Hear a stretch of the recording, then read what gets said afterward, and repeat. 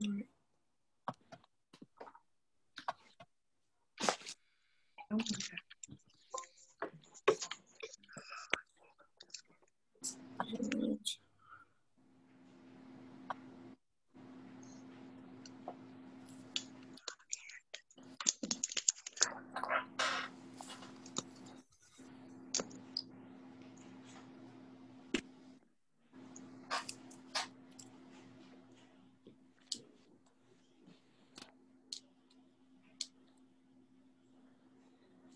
it? Oh, God.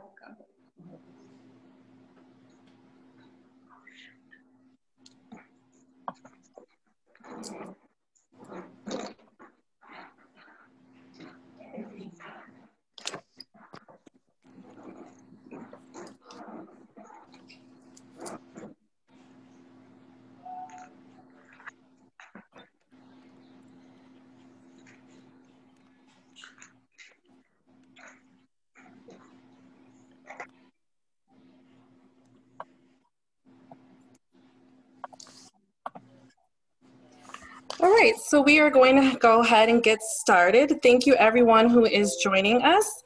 Thank you for joining us for the first annual virtual Speak Out, Silence Hides Violence.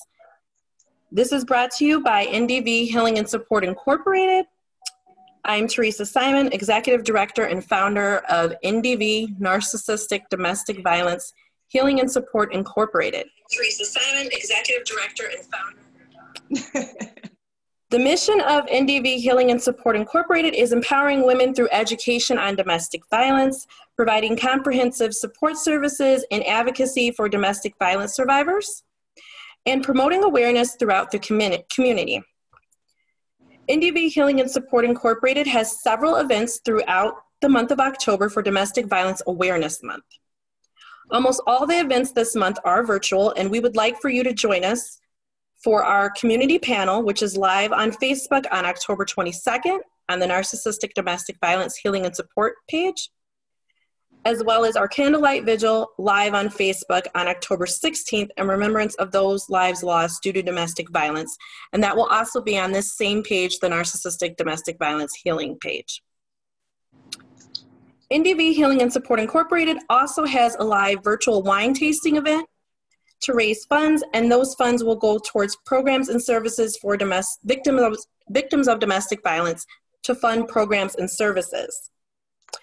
There's also an NDV GoFundMe fundraiser, or you can donate directly via the NDV Healing and Support Incorporated website, which is https://ndvhealingsupportinc.org.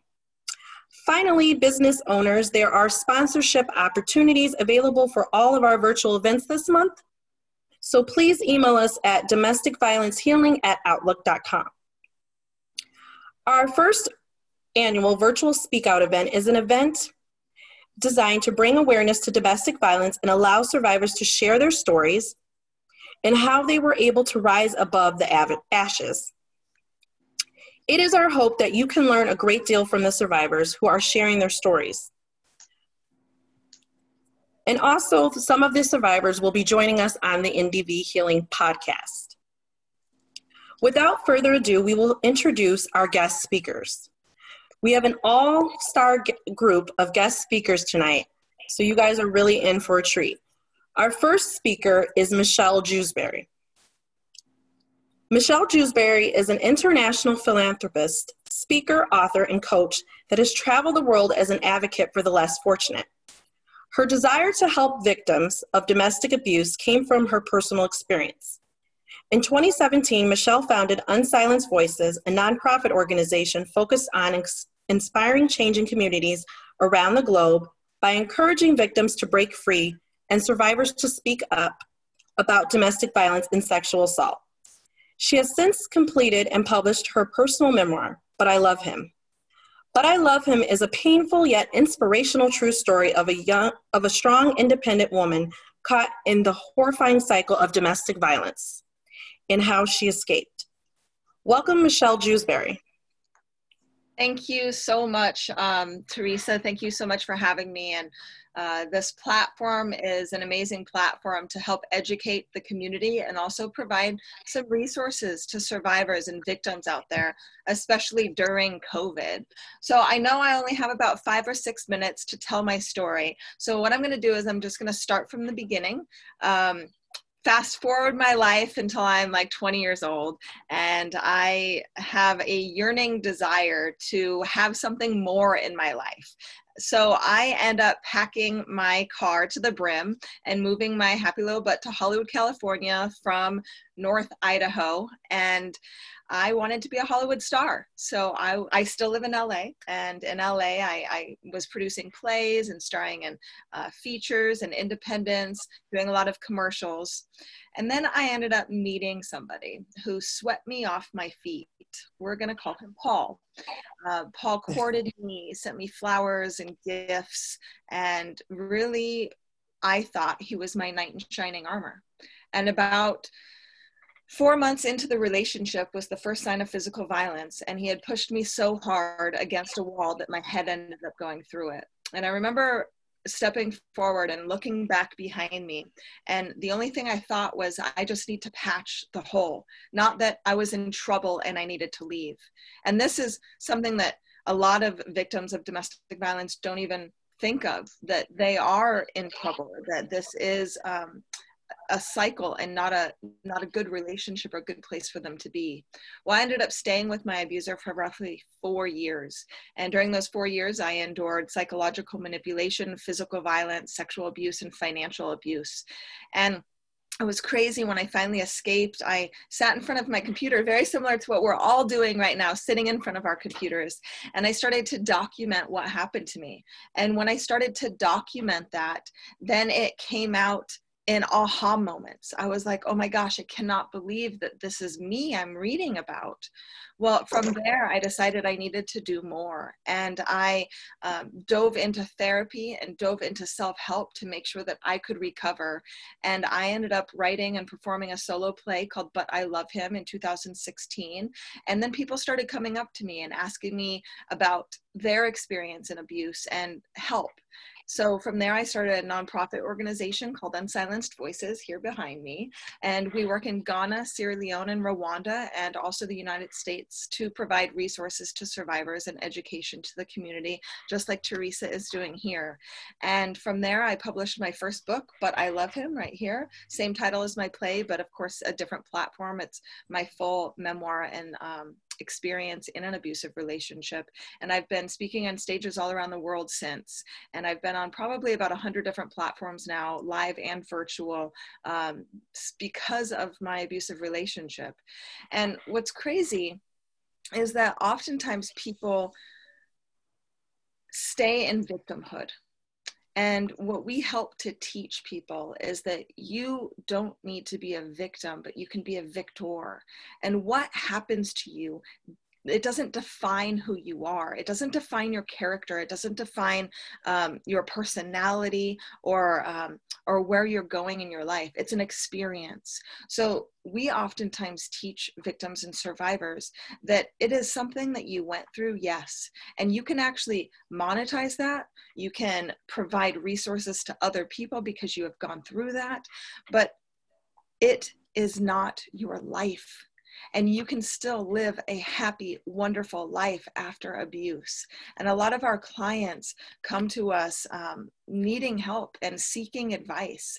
And that advice is just to speak up. So we have over 20 some odd people on this platform, all of which are survivors of domestic violence. And all of these speakers have something to offer you. And if you're listening and if you're going through abuse right now, make sure you know that you're not alone. There are 22 speakers on this platform who experienced violence in some horrific ways. And they still are here speaking up against the injustice that happens worldwide. So know that you have people by your back, know that you've got people who support you, and just take that step forward and break through that horrific cycle. And then once you speak up, you start to feel better. I actually offer a free gift. So if you're in the United States, make sure to text the word UNITE to 26786. Again, it's UNITE to 26786. And you'll get a PDF of a 5-step system to help you overcome obstacles and trauma. So again, text that. I don't have time to go into the education part because I know my time's almost up.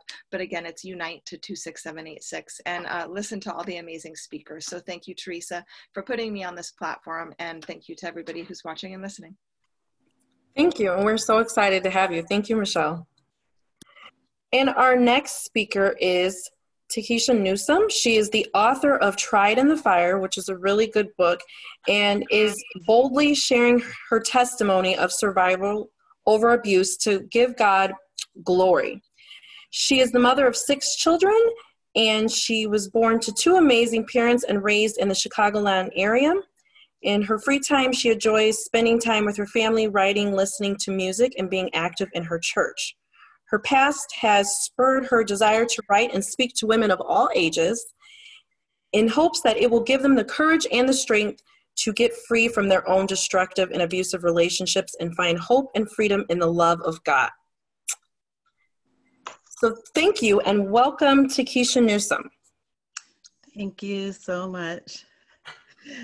Thank you so much for having me. I'm so excited to be here and share my story. And I tend to like to start my sharing my story from the end.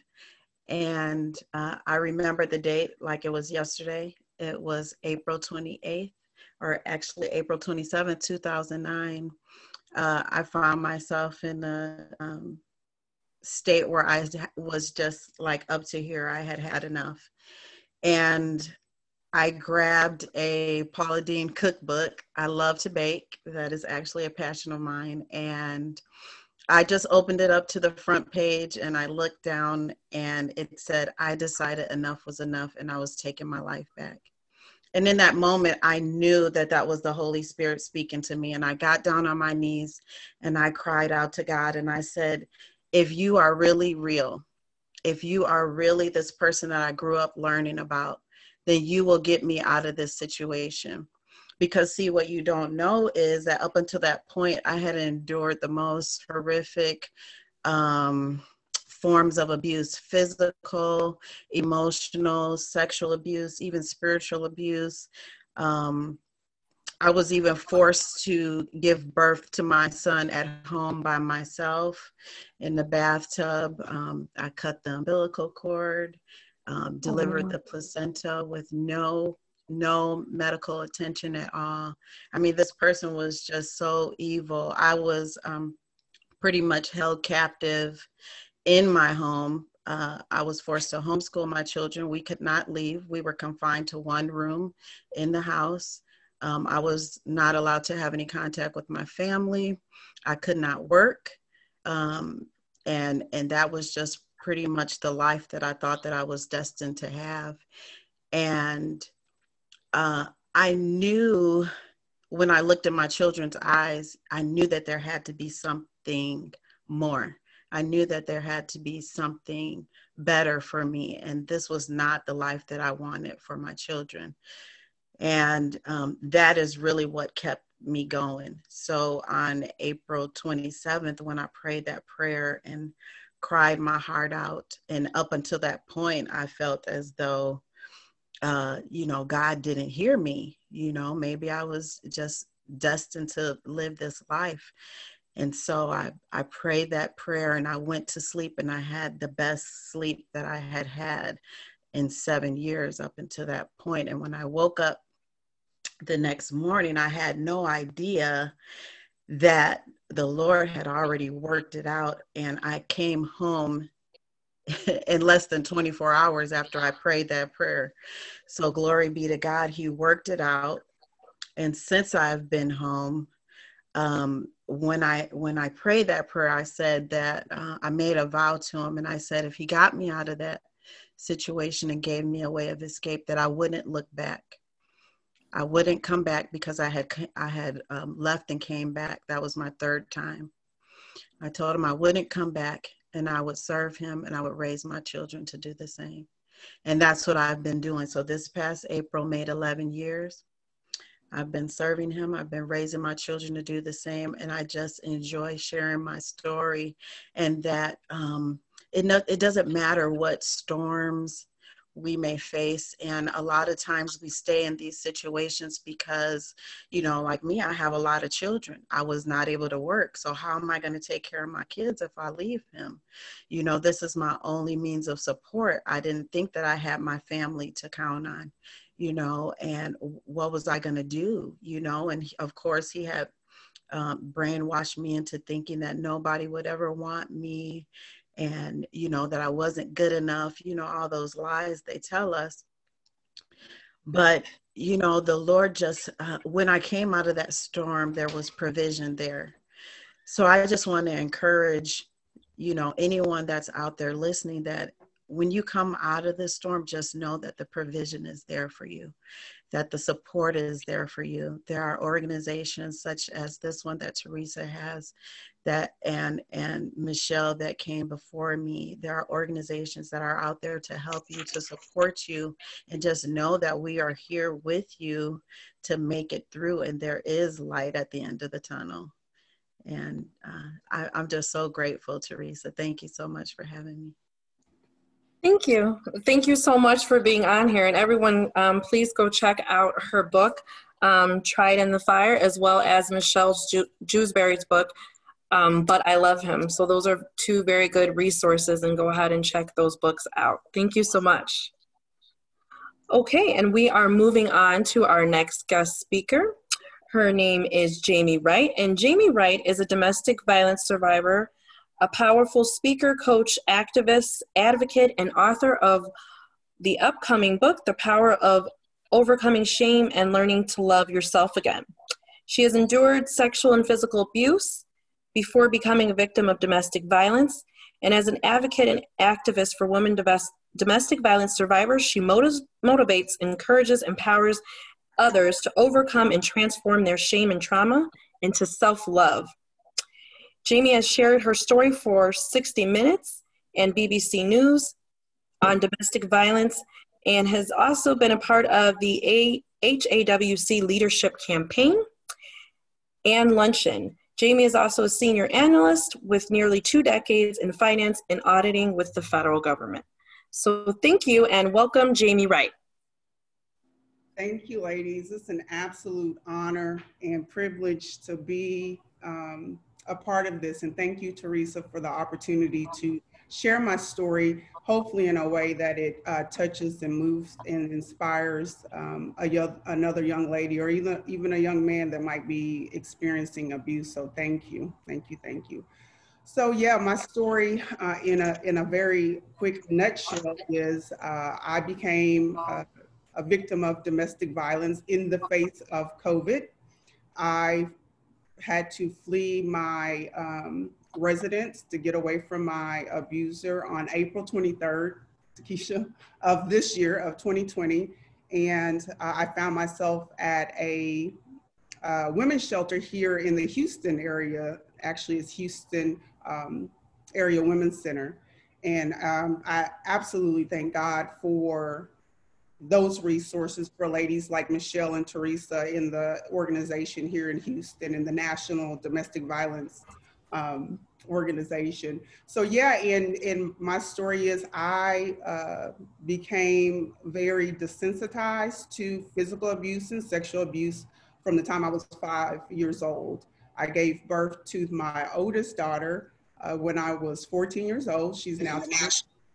And so fast forward to find myself back in a domestic violence situation, meaning back, like I grew up in that type of environment. I'm a educated woman. I have a master's degree and all these things, you know, going for me. I make 6 figures and blah, blah, blah. However, I still found myself very much a victim of domestic violence. And like Michelle and Takesha said, the first physical assault, I didn't think to leave, or I didn't think to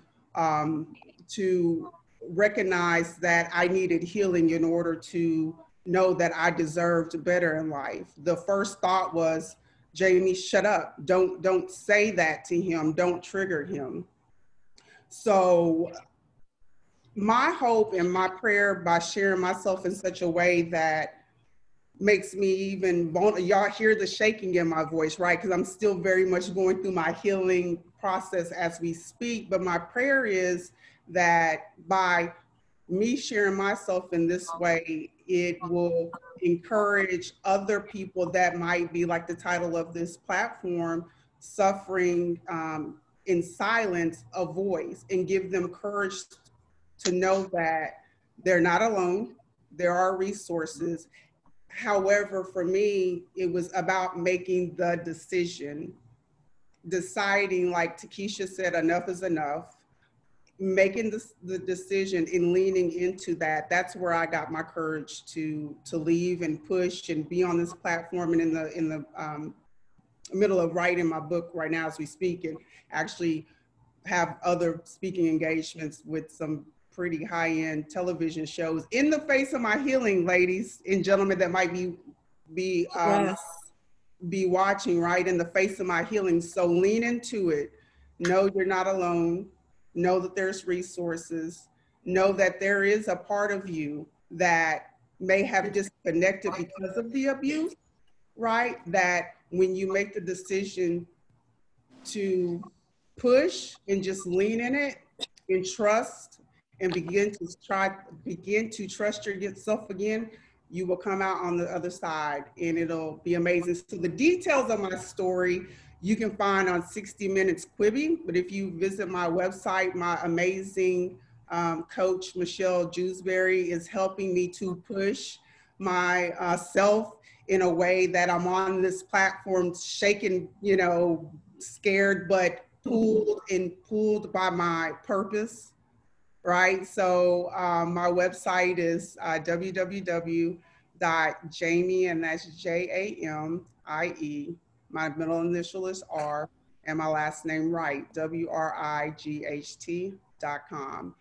So if I can do it, and it meaning push, right, from 14 years old to 40 years old, finding myself in a women's shelter 3 months ago or 6 months ago, then you all can absolutely push, and you'll find yourself on the other side sharing your story with amazing, strong, intelligent, beautiful women like I'm with tonight. Thank you. Yeah, no, thank you.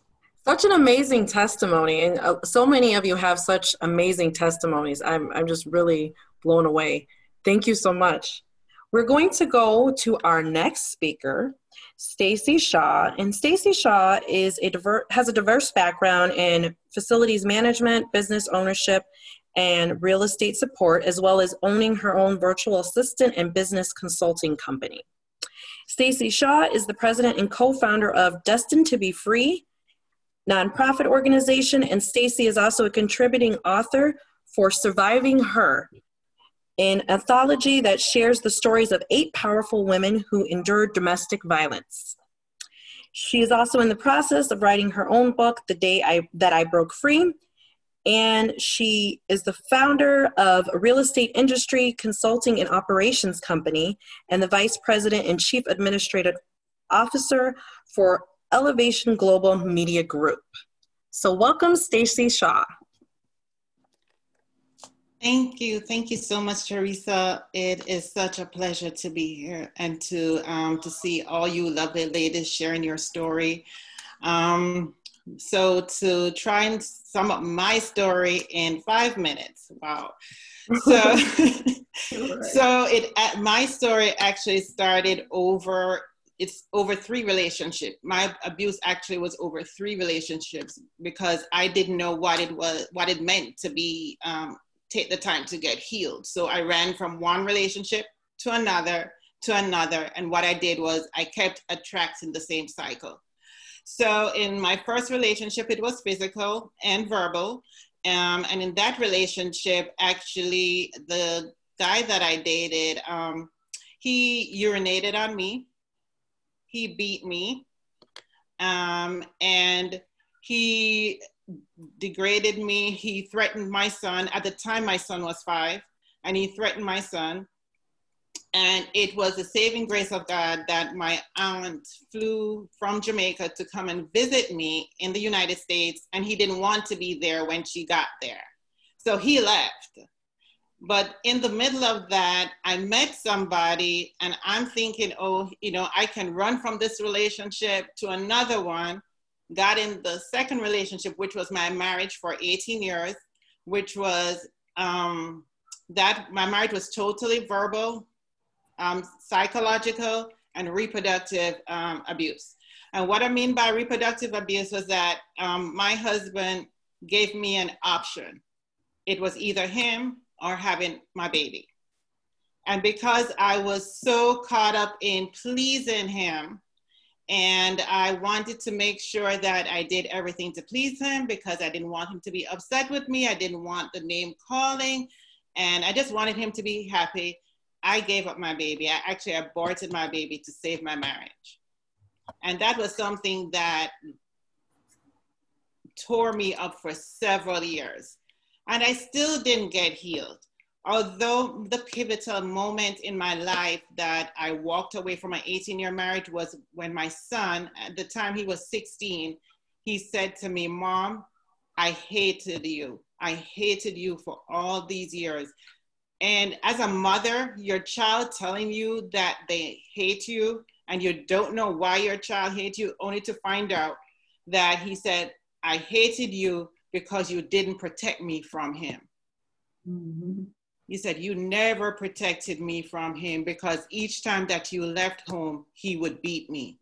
And I thought you knew." And that day was the day I remember, I can remember I was in my living room and I did like this with my hands.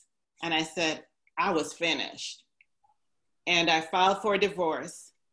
And even though I was separated, thinking that I was healed because I wasn't with him, walked straight into another one, which was emotional. And when I had the meltdown from the narcissistic abuse that I received and had the meltdown, that was when I knew I needed help and I couldn't do it by myself. And I had to go into therapy. And I will tell you, I'm still a work in progress. I'm still working on myself.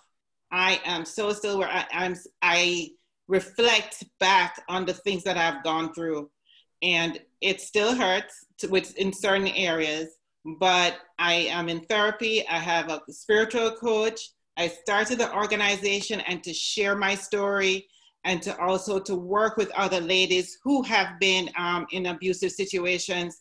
But I want to encourage anybody at all that is in an abusive relationship or they have just come out of an abusive relationship. There is life after abuse. It takes work.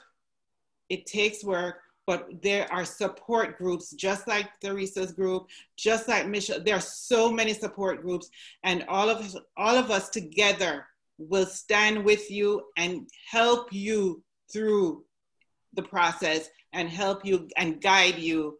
So I do hope that what I shared is just a little bit, because I know I only have 5 minutes, Teresa, so I'm going to step back, but I hope that really could help someone, and thank you again. Thank you, and thank you for sharing your testimony. Thank you so much. So we are going to move on to our next speaker, Nancy Gonzalez. She is a speaker, an author, and advocate, transforming lives by navigating audiences to create their roadmap to healing. Nancy's passion to equip her audience with the techniques to live better, not bitter. Nancy founded Mustard Seed Bags of Courage in 2016, a nonprofit organization with the mission to encourage victims of domestic violence to become from victim to survivor. Nancy has won multiple awards for her ministry work and was nationally recognized in November 2019 magazine publication of Women's Day. So everyone, please welcome Nancy Gonzalez.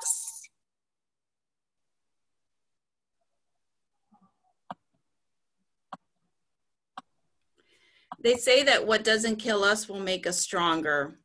Well, I think there's proof here tonight that we are all Wonder Women, because what was supposed to kill us has made us so much stronger. And that's so evident in just hearing everybody speak tonight. I was married to my abuser for 14 years, and I had known him for way longer than that. We went to high school together. We were great friends in high school. Believe it or not, he was even the best man at my first wedding. So we were good friends. And as circumstances kind of laid upon us, we started dating and we eventually got married. And as every story goes, he was just the nicest guy in the world. He showered me with jewelry and flowers and nice dinners. Little by little, he started to strip me of my dignity, and I didn't even realize it. He verbally abused me, he mentally abused me, financially abused me, and I never even realized that I was in a domestic violence relationship. And I always thought to myself, well, you know, at least he doesn't hit me. So he calls me a few names. So he says some really ugly things to me. At least he doesn't hit me.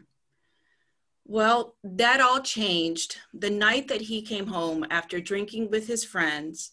I was in bed, sound asleep. It was late. And he jumped on top of me. And because I thought he was an intruder, I pushed him off. Well, something inside of him snapped. He started to punch me, pull my hair, kick me, shove me off the bed. And I was able to escape the bedroom, trying to go into the kitchen to call 911. He'd grab their phone and smash it against the wall. And I thought for sure this was it. He's going to kill me. And by now I have 3 kids with him. Well, he was intoxicated, and I was able to calm him down and convince him that he just needed to go to bed and just to calm down. He did. And I stayed on the couch for the rest of the day, wide awake, holding a knife because I didn't know what was coming. After that day, my life was just a mess, constantly walking on eggshells, not knowing what was going to come next.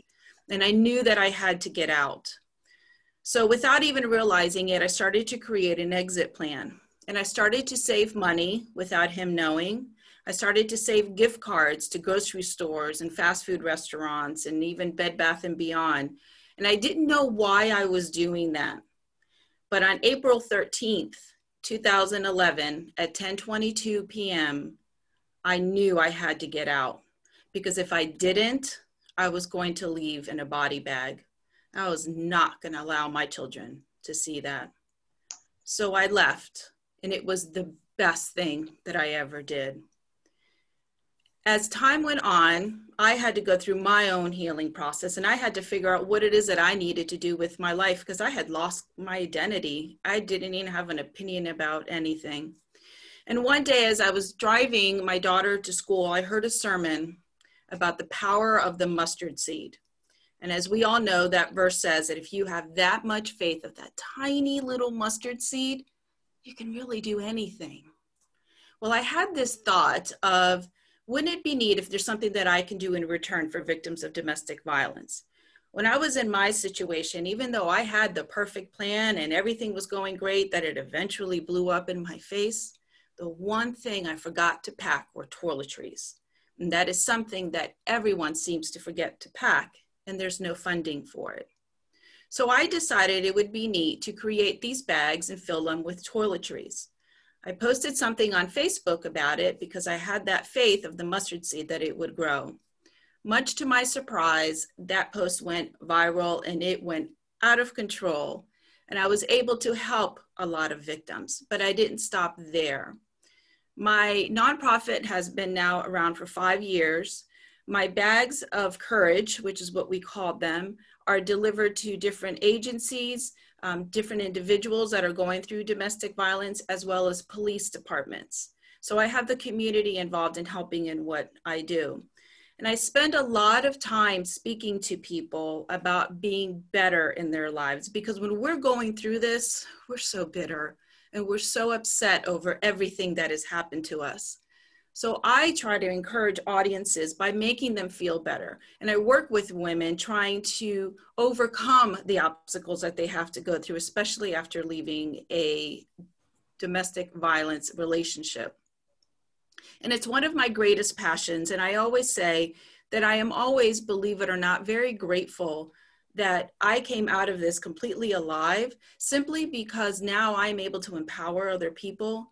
Because I was one of those women that said, it never happened to me. No man would ever do this to me. And here I was in that situation.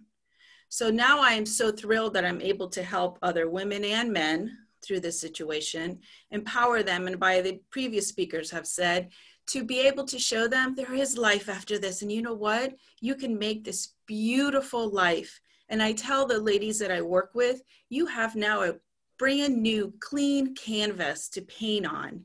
And you have control of that paintbrush, nobody else. So I ask them, what are you going to paint? Because that picture is yours to paint and nobody else's. Thank you, Teresa. Thank you. And I love that you guys have the mustard seed bags of courage that you give out. I think that's awesome. Thank you. Thank you very much. I appreciate it. And we are going to go to our next speaker, Melody Hansley. She is a domestic violence survivor and now works as an empowerment coach at a domestic violence shelter for women and children. Melody is both a peer recovery specialist and a certified grief coach. Melody's passion is working with mothers who are overcoming life's unwanted challenges and encouraging them that there is more to their lives than what they have faced. She is the founder of MORE LLC, which is Mothers Overcoming Real Life Experiences. Melody runs a support group for moms, and Melody shared her story in the best-selling book, 20 Beautiful Women. So please welcome Melody.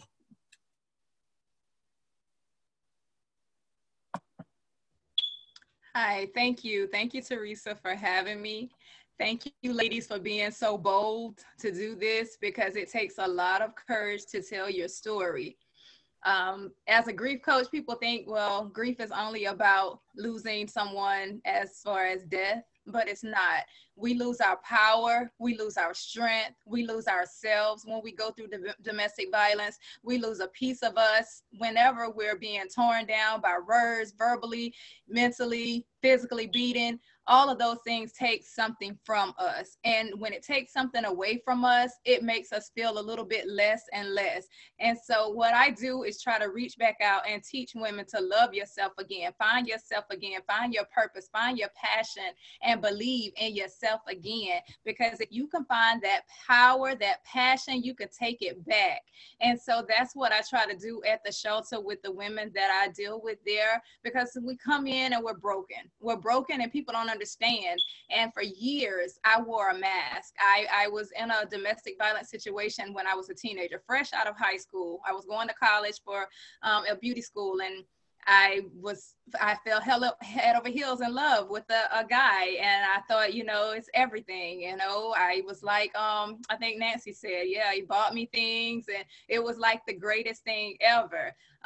2 years later, I had 2 children from him, and the abuse became worse. It was, you know, more things that was going wrong. It was not having friends, you know, having to go to work and come back home. And then I had to hide scars, and it just, you know, became so much. But I thought, you know, after I got over that 6-year relationship, that I was good. I would take my power back, and I'd go on and I'd meet someone that would treat me right. Well, I found somebody, but that thing started out okay, but there were red flags. And see, sometimes when we've gone through, we don't pay attention to those red flags. We think, you know, okay, it's going to get better. It'll be okay, you know. That's not the case. We have to pay attention to those red flags. And I didn't. And so things got worse with that. I found myself packing up my children, trying to leave from that situation, only to come back again and try to make things work, which is something that we tend to do when we go through domestic violence. Sometimes we think, you know, okay, it was just a mishap and it can work out. But it didn't. And it got worse and worse. And the reason why, because when we go back, we give our power away. The little bit that we've gained, we give it away each time we go back to that individual. And they know that. And they look at us as a weaker link, a weaker vessel. And they continue to take that control over us. And so what I had to do was set up my own little plan. And I, at that time, knew nothing about domestic violence.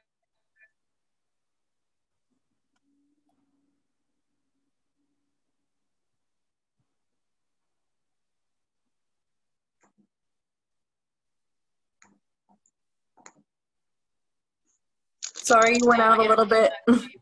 Okay, am I back in? Yes. Okay, okay. But I just wanted to say to all of you, just to be encouraged and to remember that the butterfly thought that it was its end, but that was just its beginning, and it spread its wings. And now that's what we're going to do and tell our story and share to the world. Be blessed. And thank you again, Teresa. Thank you. And thank you for sharing your testimony. We truly appreciate it. Thank you. I love that you are working now at the shelter with the domestic violence victims. That's awesome. Thank you. Yes. And it is a big help. And if you find something that you're passionate about, ladies, you will realize that that gives you more healing, because recovery is a process, a forever process. Yes. And healing is not linear. So it is definitely a process. Absolutely. Amen. Yes. Okay. And we are going to go to our next guest. Our next guest is Ebony Smith. She is a survivor of domestic violence. She is also the author of Breaking Out the Jail I Built, and the founder of Free Birds, LLC, a nonprofit organization designed to assist victims of domestic violence become survivors as well. She strives to save the world one woman at a time. Please welcome Ebony Smith. All right. Thank you so much, Teresa. I Thank am you. honored that you asked me to be on the panel, and congratulations to all of the beautiful women that are on the panel today for surviving domestic violence. And I just left my abuser. It's been 2 years now. I was in an 8-year relationship with him. There were red flags in the beginning. I suffered physical abuse, emotional abuse, and mental abuse. I have had several black eyes, been slapped, spit on, degraded, called out of my name. He was very controlling, kept me isolated from my friends and my family. My friends and family were able to, see the signs and see what a monster he was. But me, because, after the abuse, he would be so nice, and, things would be peaches and cream for a little while. I didn't see it. I was, in love, until finally one day I just had enough. And before we got together, I was very social and a vibrant woman, and always was hanging out with my friends and coworkers and things like that. And he took that away from me.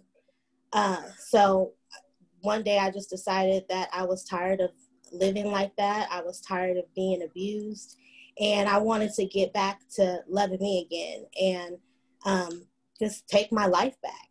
So I just decided that I was done. I went and got a restraining order and let him know that I no longer wanted to have anything to do with him. And now that was the best thing that I could have ever done in my life, because now I'm much happier. I wrote a book, Breaking Out the Jail That I Built. I started my nonprofit organization, Free Birds, and I'm just a lot happier. My children are happier, and life is so much better. And I just want to encourage anyone who is in a relationship that is displaying signs of domestic violence is to get out now before it's too late. And once I got out, I started realizing what my purpose is, and that is to be a model for victims and let them know that there is life after domestic violence. Thank you. And thank you for sharing. And I like how you said that you started to go back to wanting to just love yourself. And I feel like that's just really important. You get to that point where you just decide that, you know, enough is enough and it's time to love myself. So thank you for sharing so much. Thank you.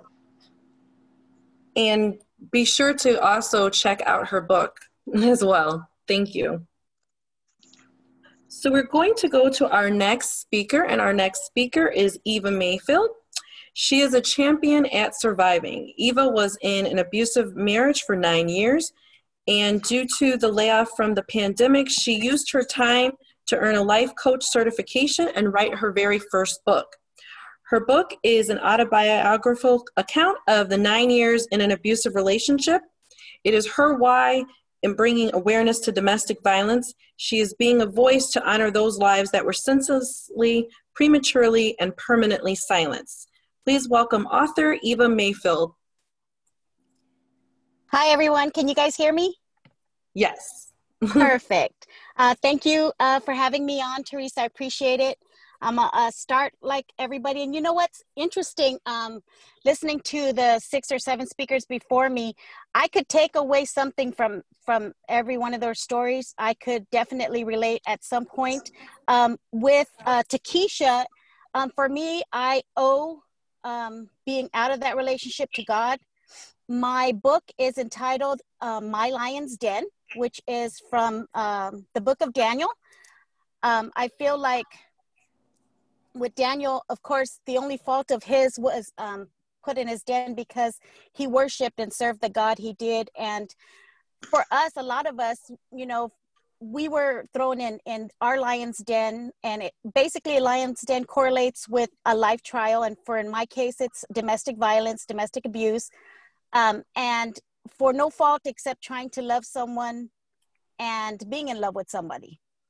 The differences that I will bring up with mine that, you know, I can share that's different than a lot of the speakers before me, that I find, if hindsight is 20/20, in the beginning of my relationship, I found that my abuser wanted to impregnate me right away. I feel that that's a form of control because now you share a child, so you're less likely to leave. And in all honesty, every chance he could get was to impregnate me. I had 3 children with him during the 9 years because I feel like they feel that's more control. With every child, it's harder to leave.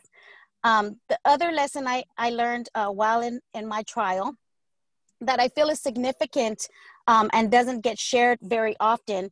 I was a resident at 2 different shelters, 3 different times.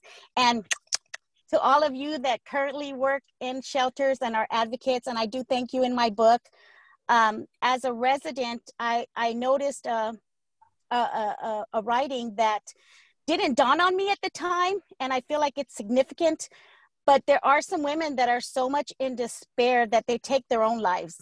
And that's scary to me because I feel like, you know, as domestic violence victims, we're just trying to survive. We're on eggshells. We're not trying to upset nobody. We're just trying to make it to another day without, you know, any form of injury. Where in this case, and there is some laws now where I believe in Alabama, or there's a gentleman who was convicted for 2nd-degree murder because his wife took her life. So that was a surprising for me. But like I said initially, God delivered me. I was in despair through my whole trial. I've done the restraining order for a year, and how I got out, because I actually asked God about halfway through. I'm like, Lord, am I going to die at my abuser's hands? Just tell me now. It's okay, but at least I'm aware, because at this point I was in so much despair. I wouldn't say I didn't care, but I didn't know what to think. I was like one of the speakers where you just kind of lost your identity. You couldn't tell you the day of the week, you know, and you didn't see an out. It was so dark and there was just no light. So the Lord said, no, I will deliver you. And so I believed, even though during my despair moments when I was angry that I was in this situation, I would say to the Lord, I know on your time. And I really believed and had faith that he would deliver me. So needless to say, at the end of the relationship, my children started to see the abuse. So they reported it to the school, who then had to legally get officers involved. And then CPS came. So at the very end, what was my final straw was the CPS worker coming into my apartment and saying to me, the next time I come to your apartment, it'll be to remove your children. And that was it. So I gave myself 2 weeks. I gave my 2 weeks notice. I sold a lot of things in my apartment to raise the funds to leave.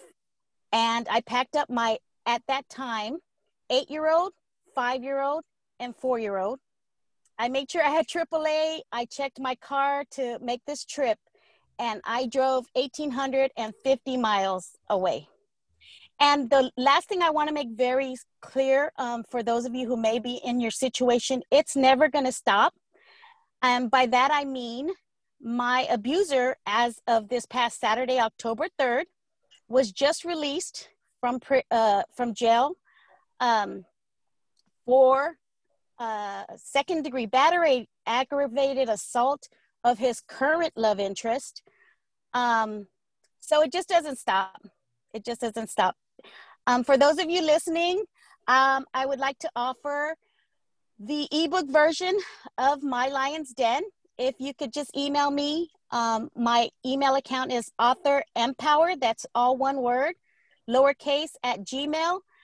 Just put on the search or on the subject line, speaker, and I will send you an attachment with the ebook version of My Lion's Den. And lastly, I just want to say, stay safe, everyone. And thank you for all you do to bring awareness. Continue to speak out. Thank you. And I like that you touched on some really important points. One of the important points you touched on was that, you know, we have to make sure that everyone gets to their own breaking point. Like it's unique for every survivor, their breaking point. And yours was, you know, when that they were getting ready to have CPS involved. And for me, you know, I was punched in the face, but then after seeing how he reacted after punching me in the face, how he had the mask on for the while because he's, you know, a narcissist. And then of course the mask came off. And that to me was a breaking point. So it was interesting how, you know, you point out that each survivor has their own breaking point. And the other thing that was really important that you pointed out is that it's not going to stop. It won't get better. Especially with, you know, a lot of abusers, this is something that they've had a past of, and it happens with every relationship that they get into. Most of them, this is something that just continuously happens. So it doesn't stop. So thank you for pointing that out as well.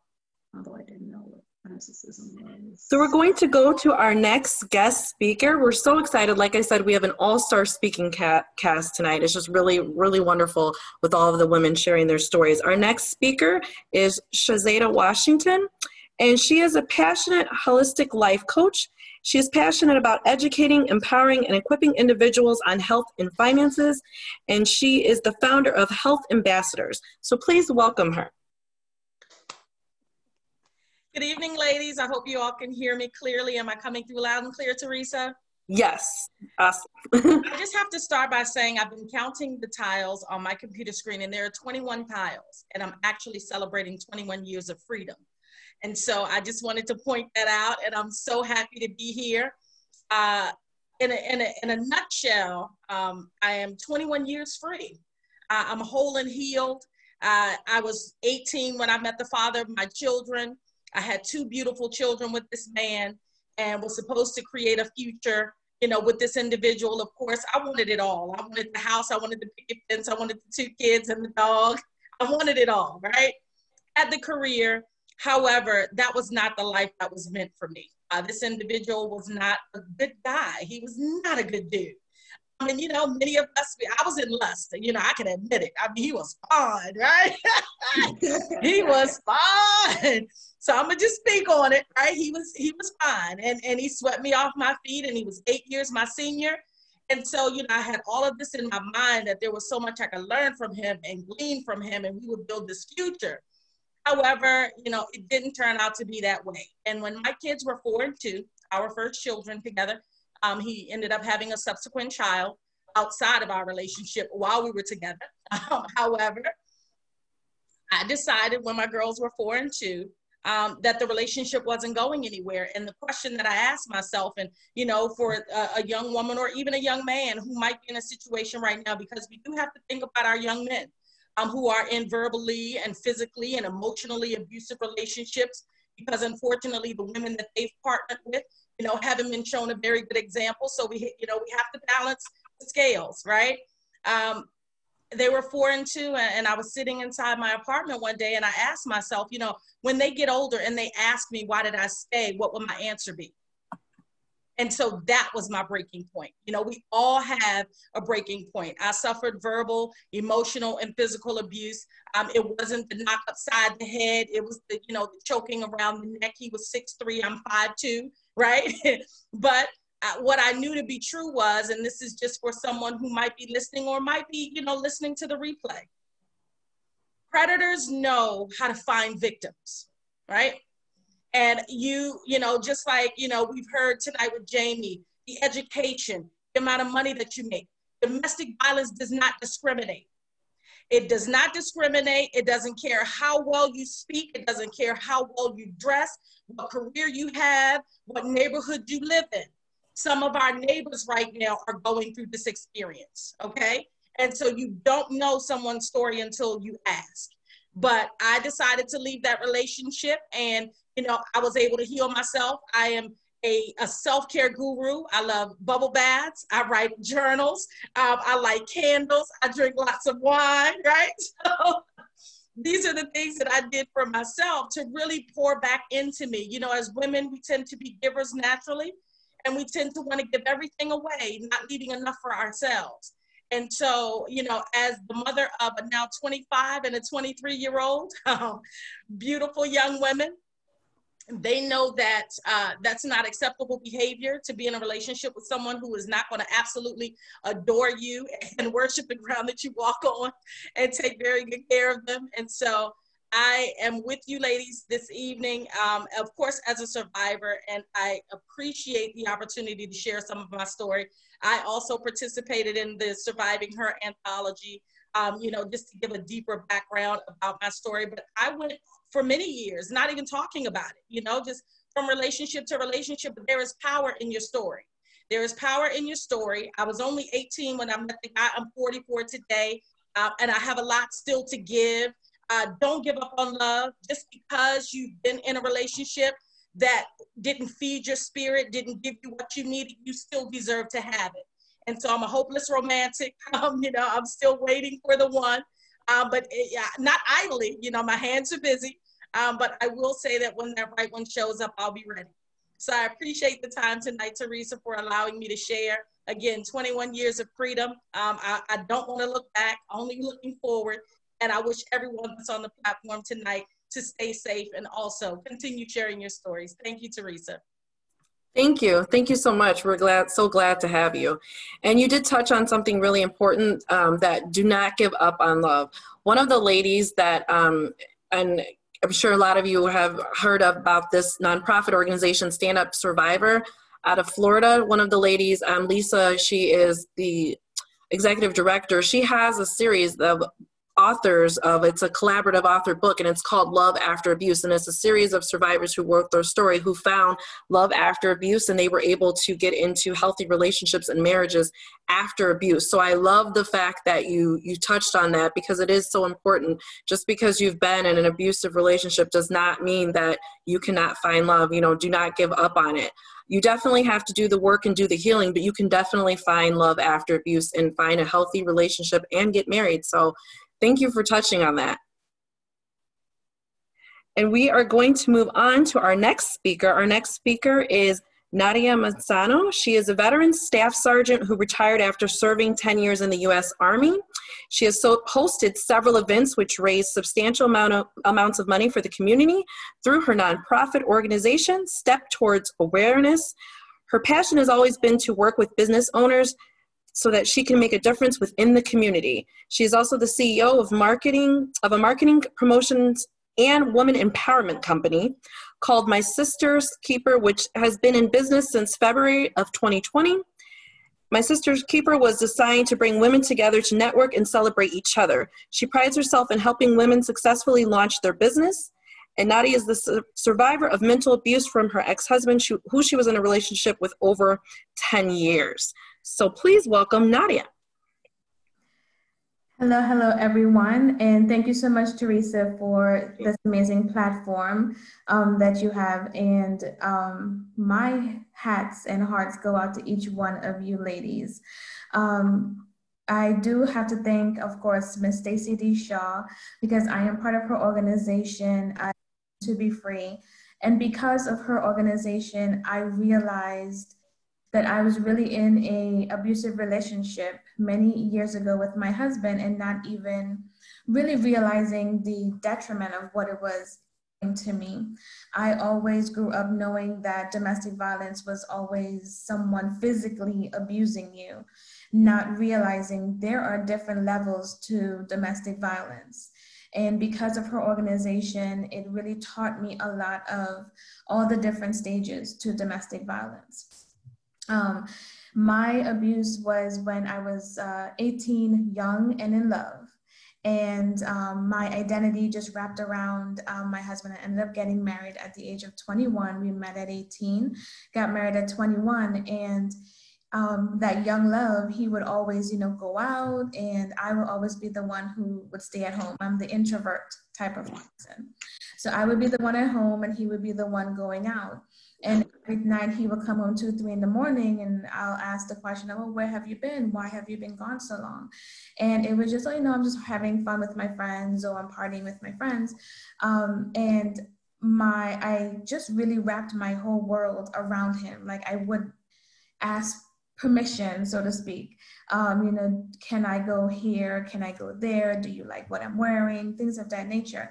And again, being young, and this is something that I always teach my sons. So if you're listening and you have teenagers, you would definitely want to teach them from now that, especially young women, that they don't need the permission of any man or anyone out there to decide where you go, when you come back, what do you wear, things of that nature. I was just in that world of his opinion mattered so much more than mine. So fast forward to, years later, I was in the military. I left to Afghanistan, did my year tour, came back from the military, and a month later, I ended up pregnant with my son. A month later from being pregnant with my son, I get a phone call from a young lady that said, I am pregnant for your husband. So we all have that breaking point, and that was mine, because I did not understand, I'm literally in a war zone and you're in here having a good old time. So my breaking point was really when I could not see I could not see life with sharing you as my husband with someone else carrying your child. So thank goodness for a great support system. My mom and my family, where I was living on my own since 21, and at 37, I had to go back home to my mom to figure things out again. And go back home with my son, pregnant at the time, and then had to go through a divorce same time. So there was just, the rippling effect of having this person you feel a sense of, what could I have done differently to make you not have gone and cheat on me? Or what could I have done differently to make you stay with me, right? So the message that I really want to give to anyone that's listening is that love yourself. And that way, once you love yourself enough, you realize that when there's someone out there who's not loving you to your standard, that you need to leave, because your standard of love for yourself is very high level, so that when someone is treating you below the level of the standard of how you love yourself, that is not the person for you. That is the person that you definitely need to walk away from. It took me years to really even share my story, because I did not think that mental abuse was something that was something, you know what I mean? It wasn't something that you would share because you would think abuse is definitely, for me, being hit or, you know, ending up with a scar. But I ended up with an emotional scar, right? So that emotional scar is something that needs to be talked about as well. So if you're in a relationship where you are not loved and you are not emotionally satisfied with that person, that is definitely some red flags, so to speak, that you need to walk away from. I want to thank you, Teresa, for bringing me onto this platform. It is very new for me. Stacey always tells me that I have to get onto these types of platforms to share my story, because I never thought that it was a story worth sharing, not realizing that mental abuse was really something. So I want to thank you and all of the ladies who have organizations for domestic violence awareness. My hat goes off to you. My hearts go out to you. And, you know, my company, My Sister Keeper, is all about supporting each one of you ladies. So definitely let me know if there's something that I can do to help support your organization, because all of our voices matter and they need to be heard, and all of our stories matter. So thank you so much, Teresa, for the time. Thank you, and thank you for sharing your testimony. One of the things you really touched on that was really important was about emotional abuse. You are correct that so many people, when they think of domestic violence, they only think of the physical aspect of it. But I want to let everyone know, especially those who are listening, domestic violence, yes, there is the physical aspect of it, but there also is emotional abuse. There also is sexual abuse.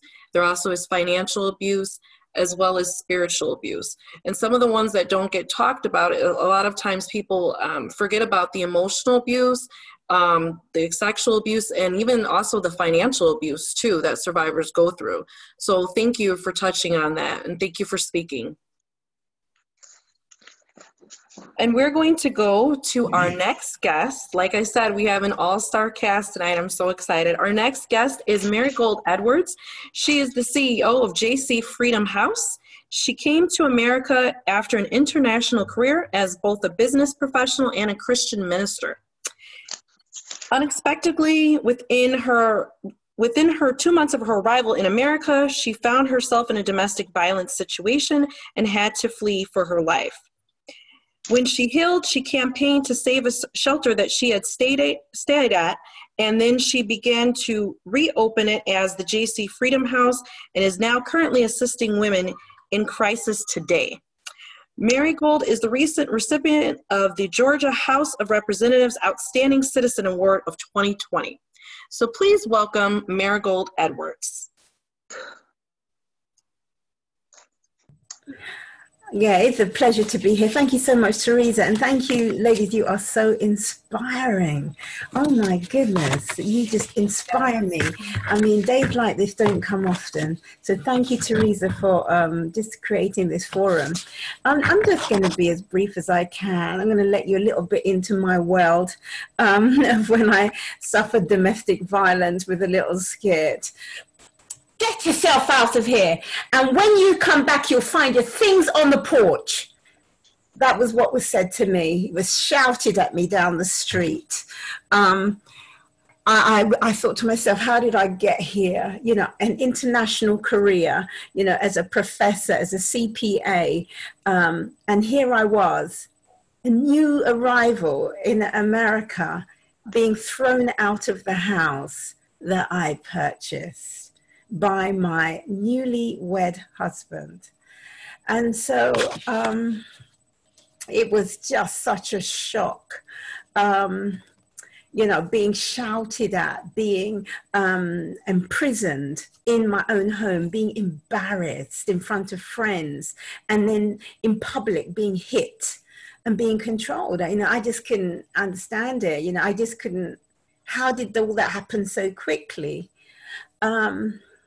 And I remember after he told me to get out, I was going out anyway. I'd called a friend and he wouldn't let me drive anywhere. There was no transportation in our city. And a friend said, you know, if he does that again, just get a taxi. And I'm thinking, oh yeah, I could get a taxi. And it's so funny that some of the most obvious things, when I was going through the domestic violence situation, I didn't think of it because it's so encompassing. It just goes in on you. You just don't think of obvious things. Anyway, he wouldn't drive me, so I was going down the road. I was trying to see if I could to get a volunteer job. Anyway, I was walking down the road, and I thought, oh, I'll call a taxi. And as I was walking, after he told me he'd thrown my things out, I saw his car go by, and I thought, okay. And I carried on walking. And so I was calling the taxi, and the phone wouldn't work. And so I thought, well, what's this? So I phoned the operator. And they said, oh, your phone line's just been cut off. Within 5 minutes, this man had cut off my line. I mean, I was so confused. I thought to myself, if he would do this, he must think he owns me. And so I just got really afraid. And so I remember I was by the side of the road. It was hot weather. It was Georgia. That's where I am. It was by the sun. I was hiding in amongst the trees. And because it was so hot, I didn't want him to see me because it was in the neighborhood. And I was getting bitten by a mosquito. And while I was on the line, I quickly managed to get my phone back online. And so as soon as I got my phone back online, I called the domestic violence shelter. And just the previous day, realizing that I was in a domestic violence situation, I called them, and I attended my first support meeting. And so I called them. I said, I need space in the shelter. And to my surprise, they had space, because normally they don't have space. I don't know if any of you ladies have tried to call the domestic violence shelter, but normally they don't have space. And so, but they had space. And I went, the police picked me up by the side of the road, and I went to the shelter, and I was just so relieved. I'll be honest, it felt like, in the shelter, it felt like an open prison, actually, because I couldn't get out because it was too near my house, and I didn't have a vehicle, and it was just very, very difficult. And just to finish up, how I came to be what I'm doing now. I thought I was going to go back to my normal professor, being a professor, being the CPA. I wasn't going to be a CPA, but I knew I was going to do a professor or I'll do business support. But just God had different plans. And I remember when I was, even when I was going to America, coming to America the first time, I'm going to finish up in a minute. I said, my husband at the time wanted to go to London, which is where I'm from.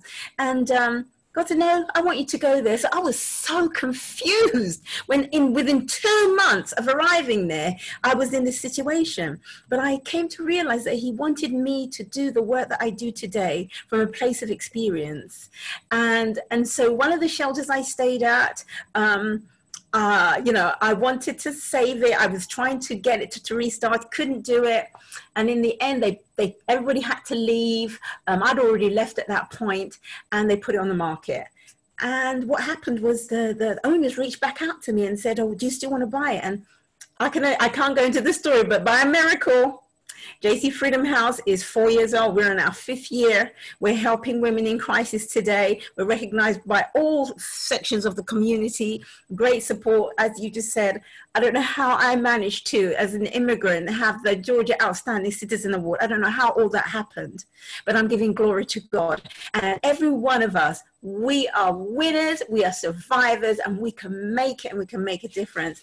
And Teresa, you are a blessing. Keep doing this work. It is wonderful. Thank you, everyone. Thank you. Thank you so much. And thank you so much for your testimony. I just love your story. Thank you so much. And I know you are doing awesome things with the JC Freedom House. Thank you. And we are going to go to our next speaker. She is Cassandra Cherry. She is the advocate, and she is a founder and president of the Ark of Noah, located in Dallas, Texas, Fort Worth area. And the Ark of Noah is a nonprofit organization whose mission is to help those impacted by domestic violence, sexual assault, and its life's challenges to go from crisis to confidence by educating, equipping, and empowering clients to be their best self. She personally knows what it's like to go from victim to survivor, and what she likes to call the next phase, a true conqueror of domestic violence. Cassandra is committed to equipping other survivors with the tools they need to move past their traumatic experiences and empower them to stand up, raise their heads, and reclaim their crowns. So please welcome Cassandra Sherry. Thank you, Teresa. Thank I am you. so absolutely honored just to even be in the presence of so many queens that are bold enough to get on here, Facebook Live, and just completely share your stories. So thank you. Thank each and every one of you. I had something kind of prepared, but as I've just kind of listened through everyone's story, I really want to just kind of jump around a little bit because my story is very similar to most of you. Met this extremely attractive guy who was super charismatic, charming, really, really consistent is what I thought, you know, and really he was isolating me in that consistency of time that he was spending with me. Our relationship really progressed. We were together for about 2 years, and the abuse really started emotional and mental initially.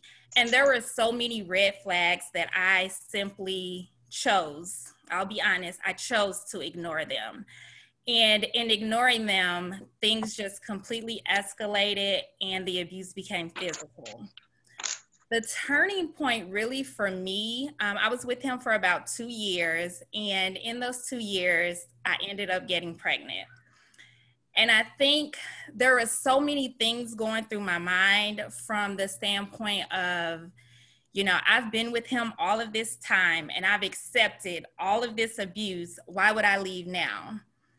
To not really wanting to raise a child alone, not wanting to be another statistic from that standpoint, to not wanting to not have my son be in a 2-parent household. That was extremely important to me initially. And so there was so much self-doubt there for me that I just thought, if nothing else, I can endure this just so my son has a mother and father in the same household. I didn't even recognize at the time how backwards that is, right? Because if he's in the household and he's abusing and mistreating and victimizing me, what does that teach my son? So at some point, I really had to ask myself, do I want my son to be him? And that was really the turning point for me, because absolutely not did I want that. And so for me, I just had to really accept the space that I was in and choose to protect my son, even if I chose not to protect myself.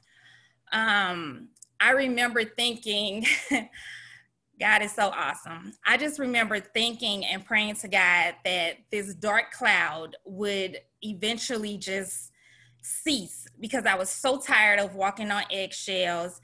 I remember praying to God for just like a renewed strength, because I felt like I didn't have enough strength to even leave and not go back. I tried to leave several times, but so many times I went back.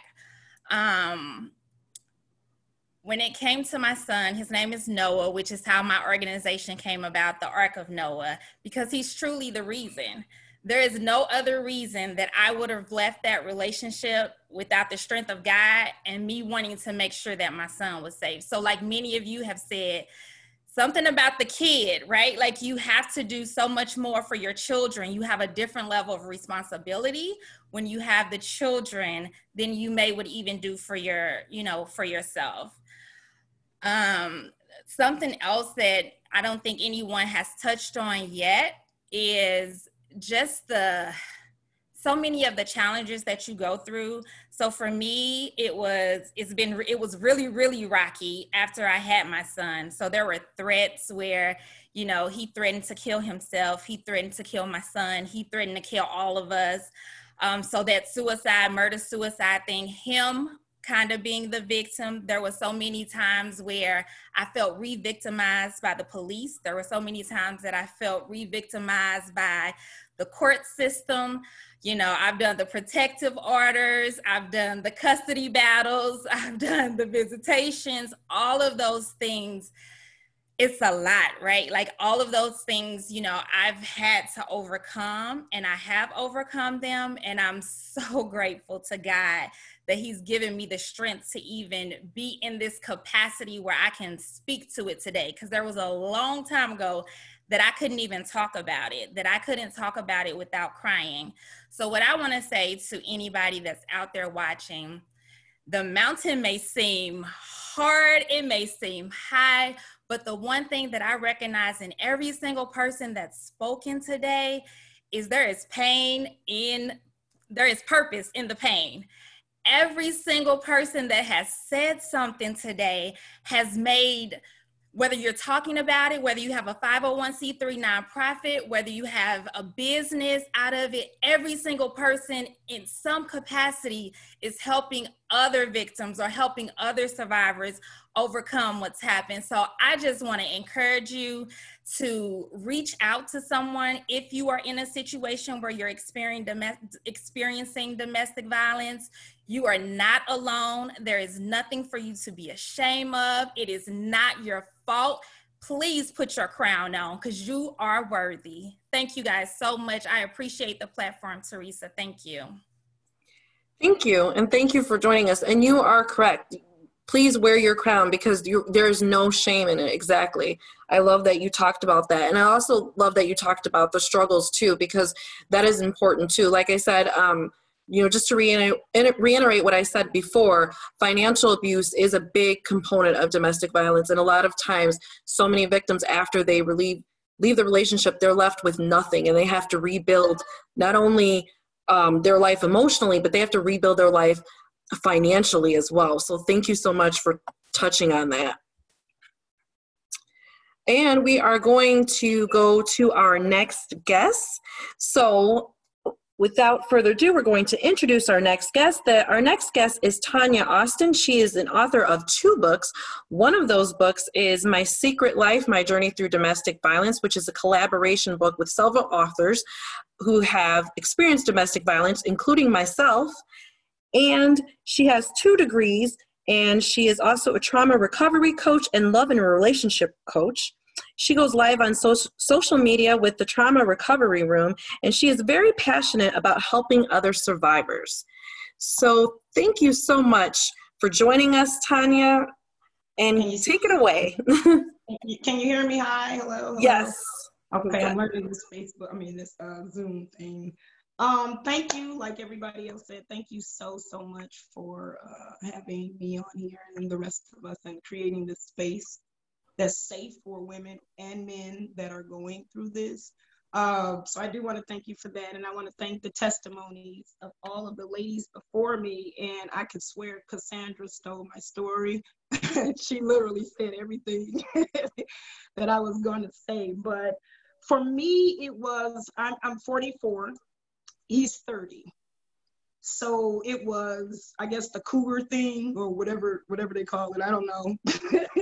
I had fun and he swept me off my feet and like everybody else said. I did notice red flags that I kind of ignored. And I can actually say that my experience with this man, and even though he wasn't the first one to abuse me, but he was the first to do like everything, like at a multitude, major capacity. So it played a major impact. It was like my wake up call. So I look at it as my experiences in the past. I didn't learn my lessons from the previous relationships. I was a codependent empath with no boundaries. So when I met this guy, I was the perfect person. And when he used to tell me that, I thought it meant something special because he's a narcissist. So for me, I felt like I belonged. I found where I was, whatever. Because growing up, I had a traumatic experience, which I actually say to people when you're dating, never tell anybody your whole life. That was a major mistake. Because our first conversation was like 4 or 5 hours long. And I literally told this man how to treat me and how to be with me, not knowing, of course. A lot of the things were subconsciously done on my end where I accepted a lot of things because growing up, seeing your mother and father act a certain way, you expect that. So to me, abuse, which I wasn't labeling it that, but that was normal. So to be called out of my name was like, oh, okay, whatever. The names that they were calling me, my mother called me those names. So if your mom's calling you the B word, then if somebody else is called, you know, so I dealt with a lot of the trauma bonding. That was my big thing with him. I was attached to my past, and he was definitely, how can I say this? A reflection. He was definitely reflecting how I was feeling on the inside. Although I was running from being sexually abused and raped, gang raped, and, you know, cheated on at a younger age, I didn't want to face those things. My issue was fixing everybody else. I was a fixer. So that's where the codependency come in. And I talk about that in the book, My Secret Life, where I go from where I was able to identify why I was accepting this. So I go all the way back to my childhood, and I tell some stories about how I was mentally trained to think that this was okay. Because again, he wasn't the first one. He was just all of them put together. So for me, I look at it as God was telling me, now look now, I sent these other ones before you, and you ain't learned your lesson. Now this one right here, he's gonna get you together. So I tell people, he got me together. I appreciate him. To this day, I still love him the way I did, but from a different perspective, because I recognized that the love I had before was not really love. And now going through my healing process and starting the trauma recovery room and becoming a coach to help other people and having my clients, all of that is therapy for me, because I learn every day, and what I learn, I teach to other people. So again, I thank you for allowing this platform so we can come out and speak our word. But my thing, I want to say this, my thing for me was the fact that I was older than him. He would kind of use that against me, so to speak. So it was as if I was an old lady, and nobody's gonna want my old butt. And in the reality, once I realized, because I didn't know about narcissism at first, but once I started researching and understanding what it was, because I'm a teacher by nature, you know, I'm a student and researcher. I learn quickly. If it's not right, I'm trying to fix it. If it's a situation where people are being traumatized or abused. So for me, just learning about narcissism and empowering myself with that knowledge, I was able to use techniques that actually work. Like one of my favorites was the gray rock. I learned that, and it absolutely worked. So for me, that was literally turning into something that he definitely didn't want. It was me being as ugly as I could in any kind of way, because I was no longer playing that role of being his perfect wife or, you know, being perfect. I tried to live up to these subliminal messages that we're taught as kids, that you have to do this and you must do this, you shouldn't get this, no divorce, God doesn't like divorce, and you know, it's too much pressure. So for me, I've removed religion and everything else, and it's just spiritual and energy and, you know, learning to heal from trauma and clearing those things in your mind, releasing the limited beliefs, just the negativity. But I definitely can say my experience changed my life. I appreciate the experience, and it was just like the icing on the cake, because I was definitely lost trying to figure out where to go on my path, and this definitely steered me in the right direction. So I appreciate the lessons. Absolutely. Thank you. And thank you for sharing. And I love what you do, that you are now coaching other survivors. So thank you for that. Thank you so much. You're welcome. And also, please go ahead. It is available now. So please go ahead and grab your copy of My Secret Life, My Journey Through Domestic Violence. Tanya is a contributing author on that, and myself as well. We both share our stories in that book. So please go ahead and get your copy of that as well. I can't wait. And while we're on the subject, so this rolls right into this perfect timing, I'm going to introduce our next guest, Donna Marie Lambert. And the reason why I say perfect timing, because she is also a contributing author of My Secret Life, My Journey Through Domestic Violence. Donna is an author, and she is the eldest of 8 siblings, mother of 3, grandmother of 5, wow, and a cosmetologist for over 30 years, minister, chef, paparazzi consultant, director, and domestic violence survivor for over 13 years. So please welcome Donna Lambert. Hi, everybody. How are you? Hello. Oh, my world. Thank you for being here. Oh, thank you for allowing me to be here. Never thought I'd end up in a forum as such with so many beautiful and courageous women. Like, this is exciting. So I'll share briefly. Of course, you know, I'm a survivor of domestic violence of a little over 13 years. What I would like to say is that I'm definitely humbled. I'm very nervous right now. But what I would like to say is that I just recently found my voice. Like, I've often told bits and pieces of my story here and there. Being a cosmetologist, you know, I've serviced a lot of women, and my chair has been like my ministry. So I've helped women, you know, get free throughout me getting free, you know, recognizing the signs of domestic violence and everything. But what I want to say is in 2016, my youngest cousin, in my generation, she was murdered, and from domestic violence. I mean, that's domestic, and I have a picture here. And I wanted to go to the, you know how they have the rally once a year where they do the march and things like that. So I joined the YWCA here in Rome, and I got off work and I went running to see where they were marching. And I couldn't wait to get there. But the reason why I was going, because I was feeling a way about my cousin being killed, you know, being shot in her sleep. And it just moved me around that I knew I had to get there. It was all about her. But when I got to this rally and speak out, and they ended it in an auditorium, and you know, there were speakers. They asked, you know, if you want to share your story. And like now, I was so nervous, and but I knew I wanted to share about my cousin. But when I got up there, I found myself sharing about my own experience, and I identify so much with so many of you tonight, because the title to my chapter, and I'm going to share it, is Cry Out, Get Out, and Stay Out.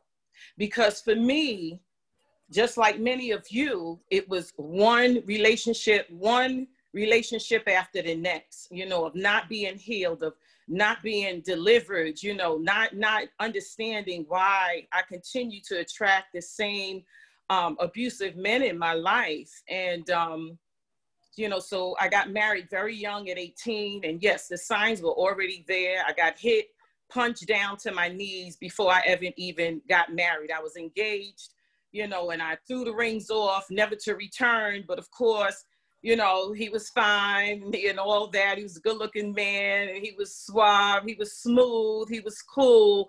But what really attracted me to him was that he was a Christian. You know, I wasn't raised up in the church, and it's like I saw this halo around his head, and I just knew when he said I was his wife, oh, I was so flattered, and I just knew, you know, this was it. And even though he did what he did to me, he punched me down to my knees, I still let him convince me that he wouldn't do it again and that we would get married. And I did. I got married. I had 3 beautiful children. But throughout that 9 years, I was terribly abused. I mean, you know, just like so many of you, I've been punched, I've been stomped, I've been kicked up the block, down the block. I mean, I have bruises on my face where I could say, well, this one did that and this one did that. I still have bruises that I can literally still see to this day. So my thing is that, you know, like, it's like you have to heal from this, you know, you have to stop, you know, you just have to stop.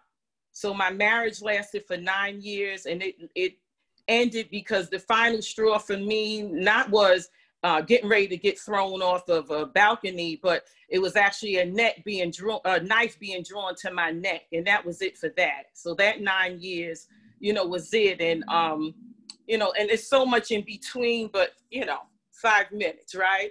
So then the next relationship, after I rested for like 5 years, so to speak, you know, very lustful human being. And I know that stemmed from me being molested at the age of 8. And, you know, so I just really, to be honest with you, I often thought that I wore a sign on my head. I said, is there a sign on my head that say abuse me? You know, because I really literally thought I had a mark on my forehead. So I went through 2 other relationships and abusive again, you know, 3 times till 2007.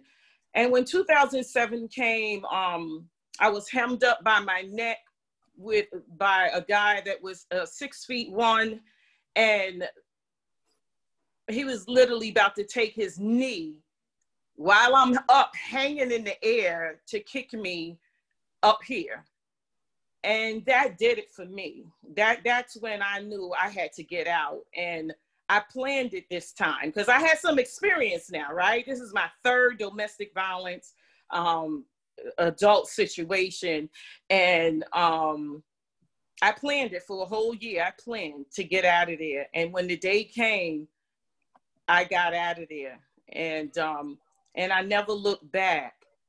I never looked back. I've been, like I said, I've not only been a survivor, I've been relationship free since 2007 on purpose because I needed help and I need to get to know myself. I need to know what makes Donna tick. I need to know why, you know, I thought that I was born to be abused. And I used to cry a lot and ask the Most High, I said, I know you didn't put me here to be abused. I know you didn't. But it seemed like I would always, you know, because I didn't have no patience, you know what I mean? So my cousin being killed kind of gave me the courage to find my voice. I've always been afraid to tell my story and share my story because it begins with my molestation at 8 and it involves my sister's father. And I was always, I never wanted to put it out there like that because I felt bad. I didn't want to hurt them.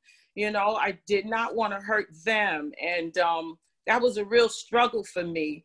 But the opportunity came just recently and I just jumped on the opportunity to finally publish my story because I've written about it many times, but it never went anywhere, you know? So,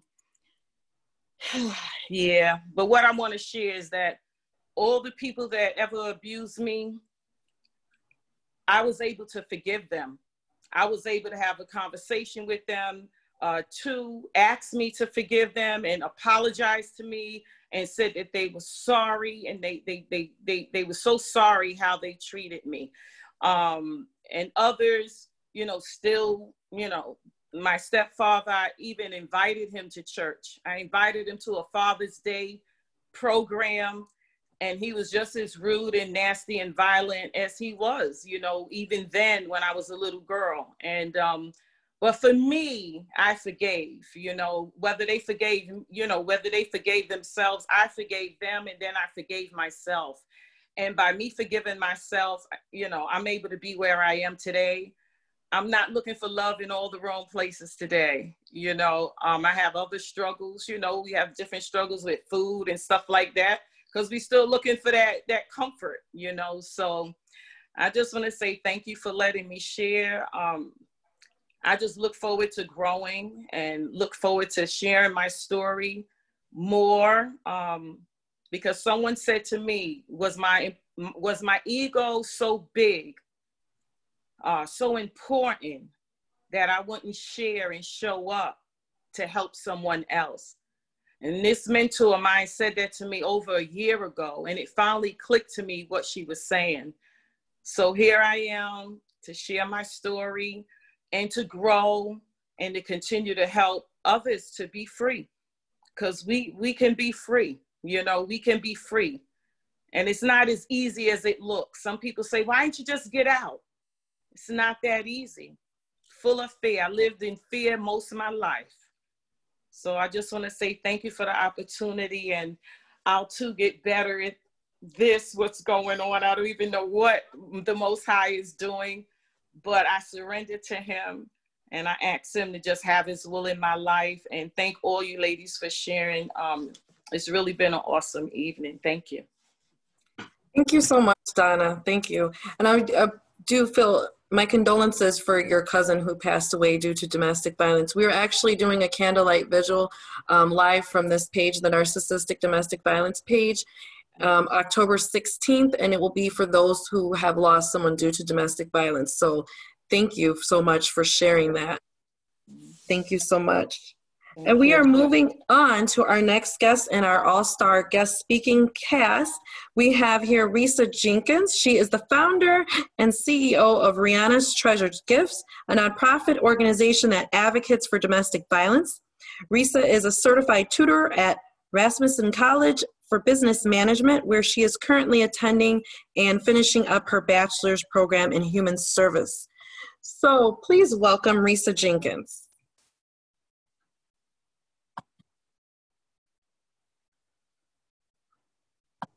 Okay, sorry, I was trying to figure out how to get off of mute. Hi, ladies. Oh, it's such an honor. It's so humbling to be on this platform with you. I promised myself I wasn't gonna cry, but you know, to experience something, you know, and it's okay, let it out.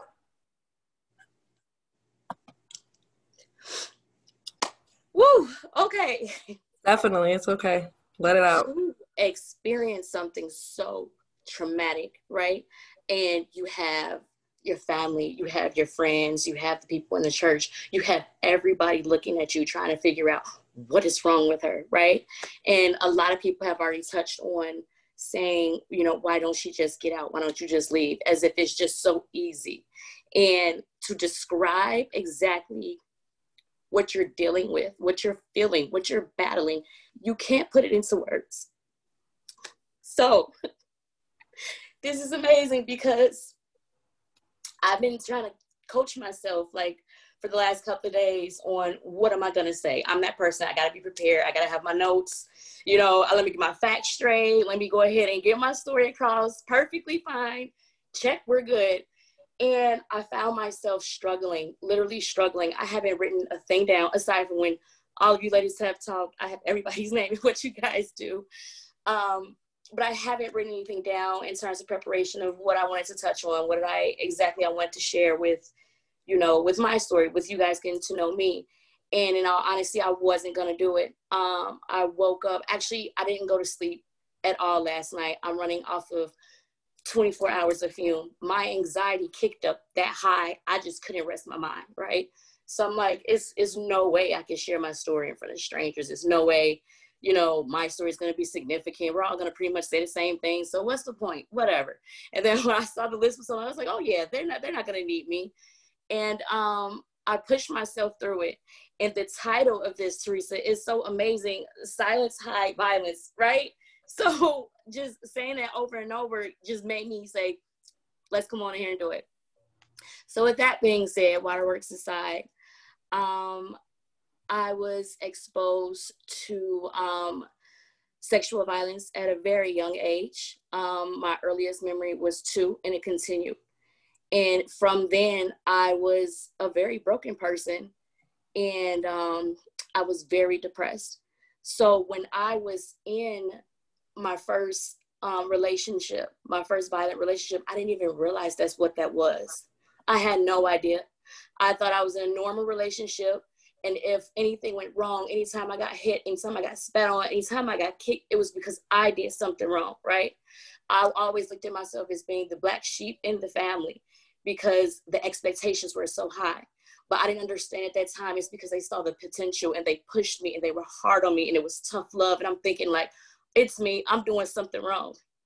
So when I was experiencing these things, it took a very long time for me to realize, oh, this is abuse. This is not okay. I'm thinking it's normal. I've seen it with different, you know,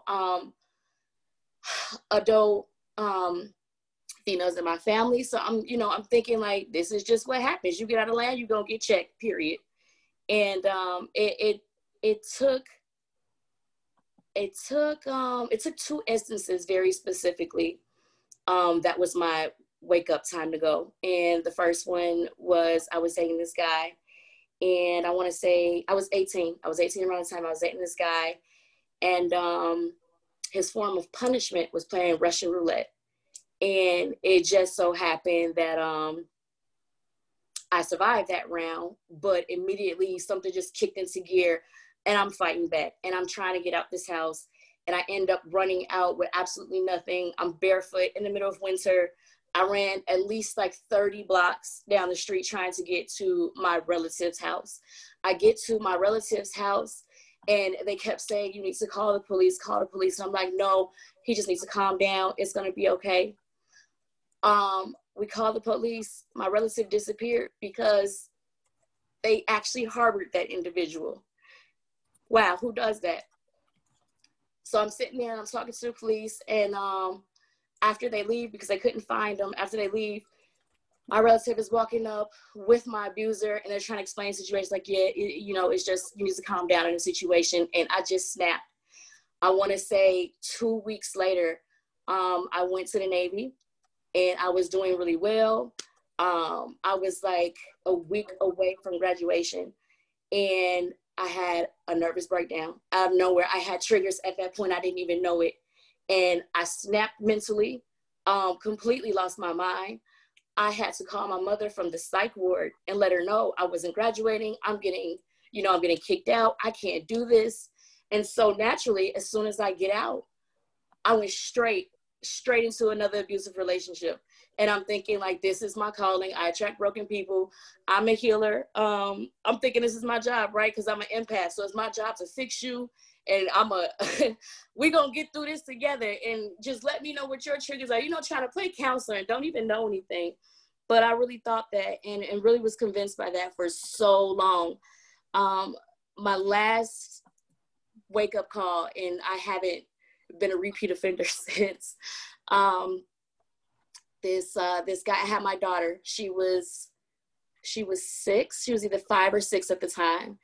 And it was a regular day. I was going to pick him up from work, and I don't know what happened. It was not an abusive relationship. He only abused me that one time, that one day, and it was with intent to try to kill me. He knew that I was depressed. He knew I had PTSD. He knew that I had suicidal thoughts. So in his way of telling me, of trying to kill me, was, I'm trying to help you. This is what you want. So what's the problem? And after trying to fight him off for so long, I just kind of gave up and was like, you know what? This is it. He's right. This is it. And the police came, and it took a while. They had to come several times because every time they came, he's got my neck at the door and a knife in my back. And he's like, tell him you're fine. Tell him to go away. And I'm like, everything's fine. I'm okay. Everything's all right. And they would leave, but my neighbors would keep hearing me being thrown against the wall. They would hear my screams. They would hear the shouts. They would hear things breaking. And they're out in a hallway screaming like, I think he's killing that girl. So they're constantly calling 911 over and over.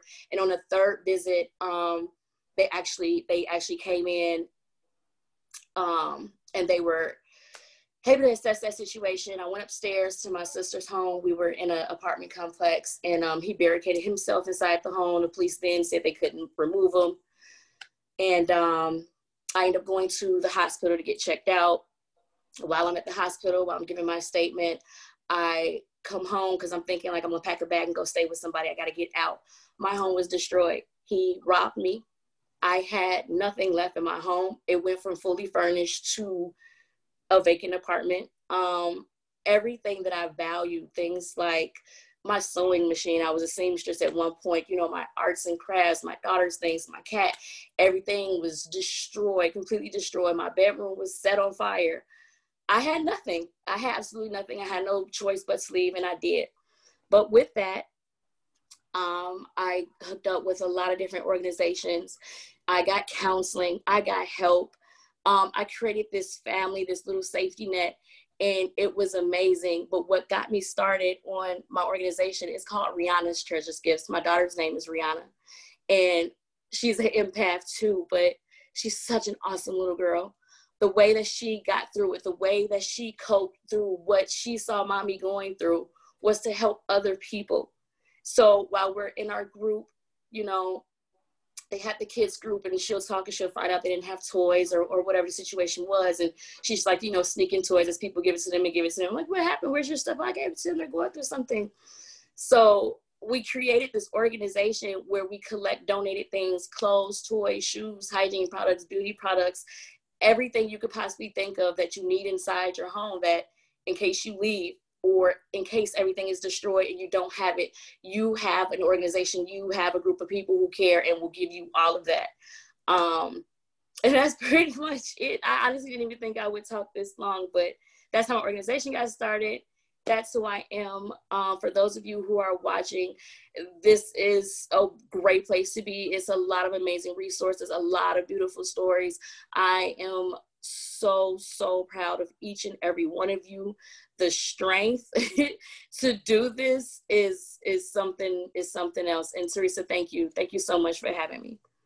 Thank you, and thank you for being here, and thank you for what you do with Rihanna's Treasured. I think that's awesome that because you are correct, there are so many times when survivors leave, they're left with nothing. So it's so amazing that you're able to give them something, so they at least have something. So that I love that. That's awesome.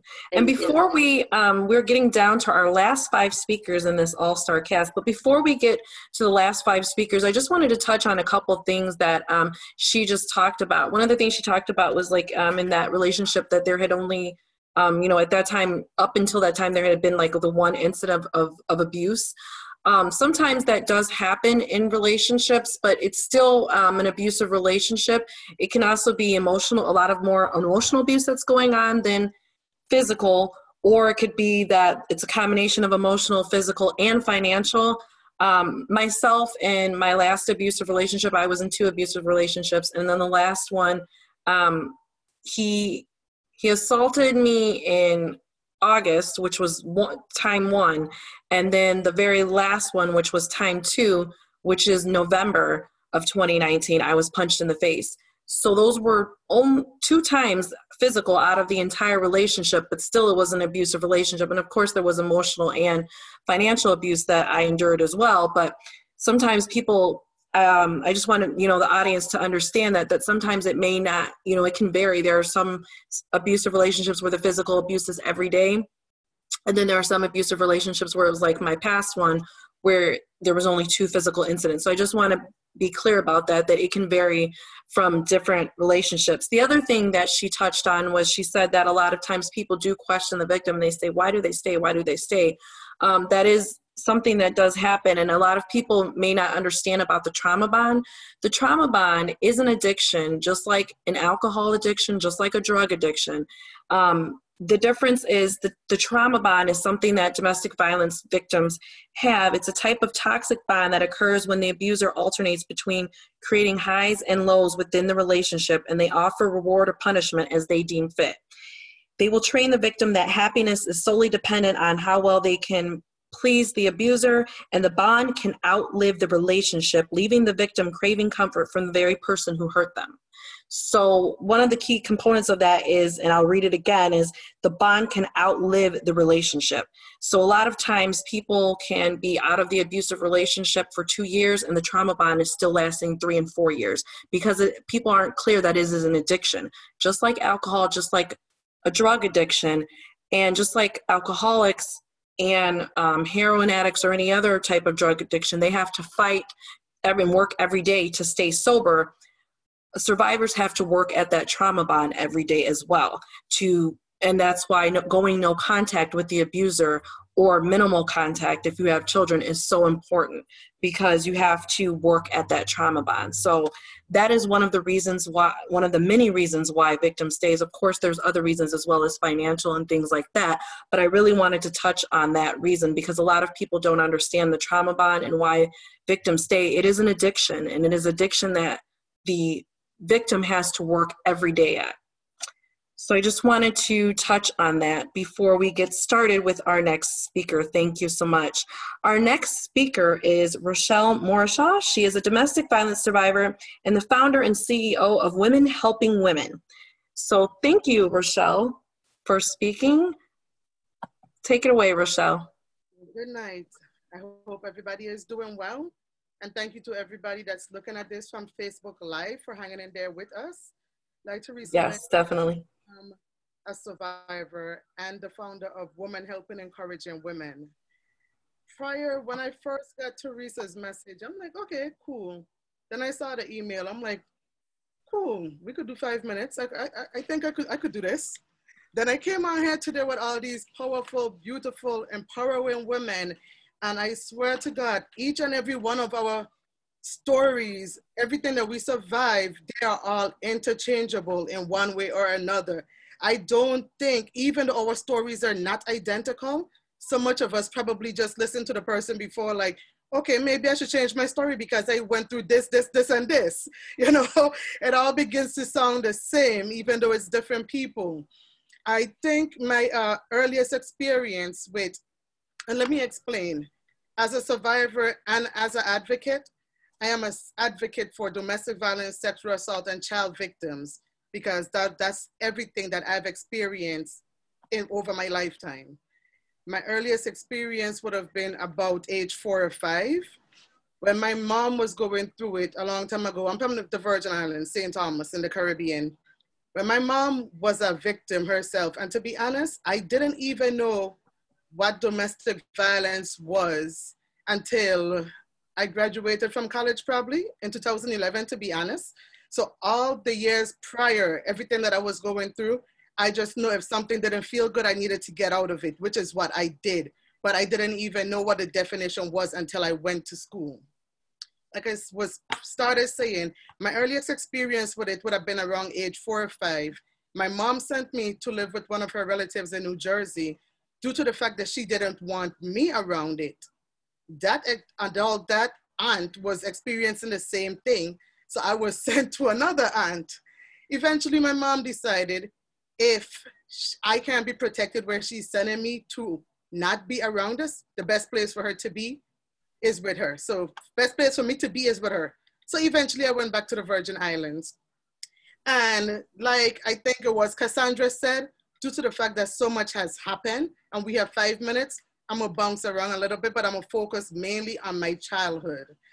Because like some of y'all also mentioned, for me, part of my breaking point was when I had my kids.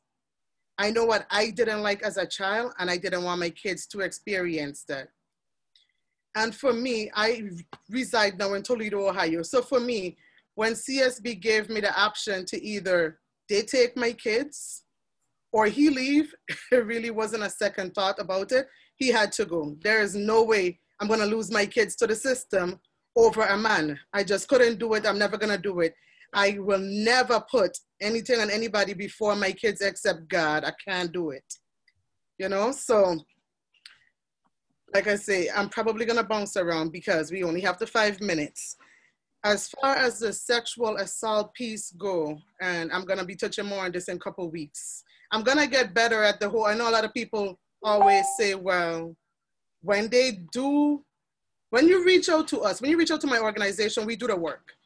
We're not as visual on social media as other people because we don't have a lot of volunteers. So when you reach out to us, we're always there. We're definitely getting the work done. We got proof of that, but I'm not always on Facebook. However, if you need to reach us, that's fine. Let me get back to what I was saying though. With the sexual assault piece, the night before my 14th birthday, I was raped by a family friend. And I think for me, it's just been a lot of trust issues since then. I think a lot of the problems is with a lot of the parents is we don't communicate with the kids. That was my problem with me and my mom. I didn't find out until literally a few months ago in 2020 that my mom was actually doing the best that she could to help me at the time. My mom never communicated with me. And that's why communication between me and my kids is so important. This was before I even found out that my mom was doing her best. My mom was going to therapy to do whatever she could to help herself, to help me and her, my other siblings. I thought the lady I was calling Auntie Delsa was literally just my aunt. I came to find out that she was actually my mom's therapist trying to help my mom this entire time. My mom is actually from a different island from myself. She is from St. Kitts. It's owned by England, you know, the British West Indies. And when she came to my island at the age of 16, she was raped. So my mom never had any help. And from my mom not knowing what to do, I just had to take the best parts of what I did like and leave what I didn't like to decide how I want to raise my kids. And there's so much more to the story that we definitely can't get into tonight. But unlike all the other awesome authors, I'm not one yet, but I'm working on a book. And if I could ever find the time to sit down and complete it, I'll be able to share the story in full. But for now, without being able to dive into everything, I just want to say, please communicate with your kids. Please. They know more than we tell them. They know more than we think they know. Just talk to them. I understand there are certain things that we might not be able to tell them because of their age, but please keep your kids involved. Let them know, talk to them. I really think that if my mom had communicated with, and I'm not mad at her, I don't blame her, and I forgave her about a year ago. I'm absolutely not mad at her because I know better now. But I really think if she had communicated with me, a lot of things, I might have made a lot of different choices. I might have got out of a lot of bad relationships earlier. Like I said, I'm not mad at her, and I love her, and I appreciate her.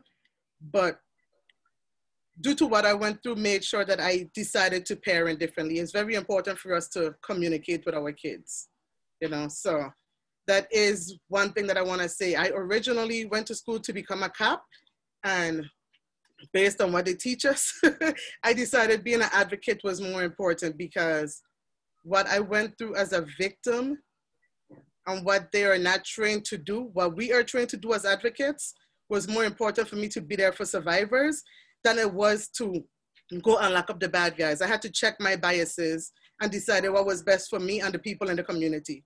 So I'm gonna end there, and thank you, Teresa, and everybody have a blessed night. I will leave the information for the page, and we are doing better at being visual on social media. Thank you for having me. Thank you, and thank you for sharing. You did touch on a couple of things. Well, first too, yes, the abusers do have very similar characteristics, so there are some similarities when hearing survivor stories, but then each survivor has a unique story in that they have experienced, you know, different things. But one of the things that you also touched on too that I really like is that communicating with your kids is so important. It really is. Communicating with your kids and letting them know what healthy relationships are and showing them examples of healthy relationships. A lot of times, sometimes survivors didn't have healthy relationships with their own parents, and then it you know, it just goes down generation to generation. So it's so important to try to break the cycle and to communicate with your kids and show them and explain to them too, not just explain to them what healthy relationships are, but also show them what healthy relationships are. So yes, you touched on something that was very, very important. Thank you for that. And we are down to our last 4 speakers. I want to thank all of our viewers for hanging in with us this long. We are down to our last 4 speakers of the night in this all-star cast. So thank you so much for hanging in with us. We are down to the last 4 speakers. And without further ado, I'm going to go ahead and get down to that, those last 4 speakers. Our next speaker is Tisha Dolby. She has dedicated herself to helping others by utilizing her 25+ years of experience working with various organizations in roles such as mentor, guest speaker, facilitator, and supportive services. Tisha is the executive director and founder of Power, Passion, and Purpose Incorporated, which is a nonprofit organization that focuses on love, support, and understanding without judgment or condemnation. The Power, Passion, and Purpose organization family works to meet the clients in the community where they are and help nurture them through traumatic situations. So thank you, Tisha, for joining us, and please welcome Tisha Dolby to speak. Thank you.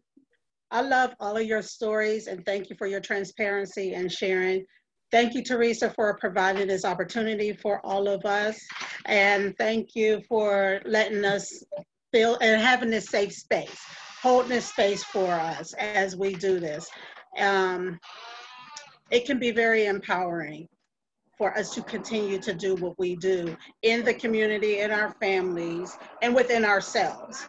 So that being said, I want to take about 1 minute, and I know y'all see me with my head down. I'm a writer, so I'm always taking notes. And some of the things that I wrote down, you know, where I was pulling from everybody's story was, you know, being able to love the unlovable, standing in and on our truth, learning our triggers, disassociation.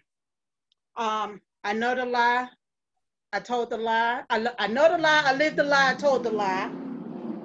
God trusted each and every last one of us with our scars. Abuse is abuse, whether it's 1 time or 100 times. Sanctuary, transparency, and safe haven. Those are things that I wrote down as I was pulling from everybody's story.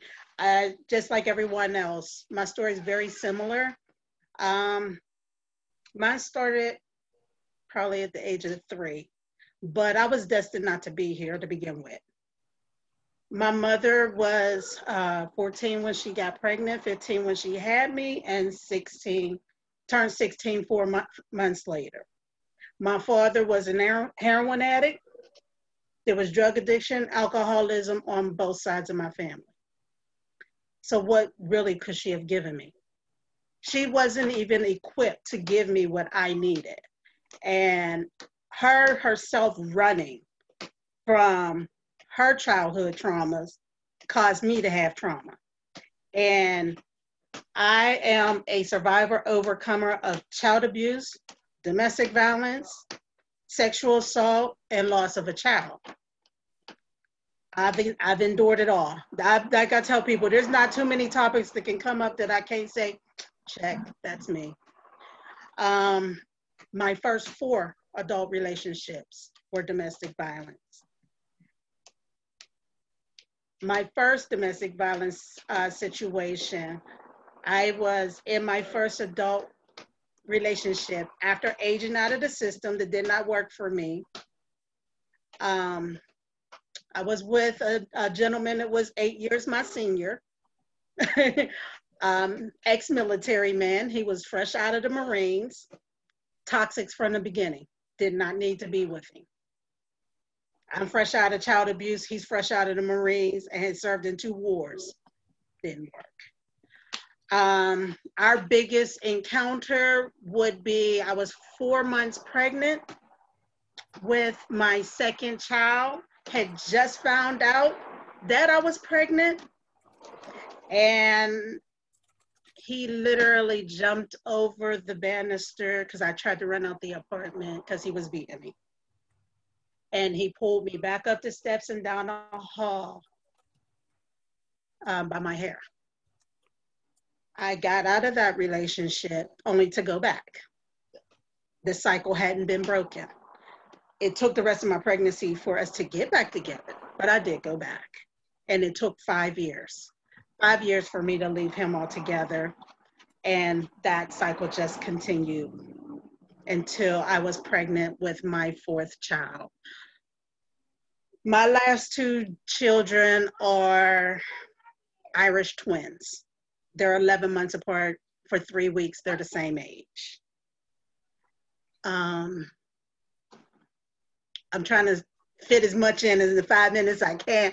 But in that relationship, I was having back-to-back pregnancies, knowing I did not want that life for my children. I was on my 4th child by the 4th man. And I was like, I'm broken. I don't know how to pick. So since I don't know how to pick, I chose my children over me. I tell people all the time, I grew up saying,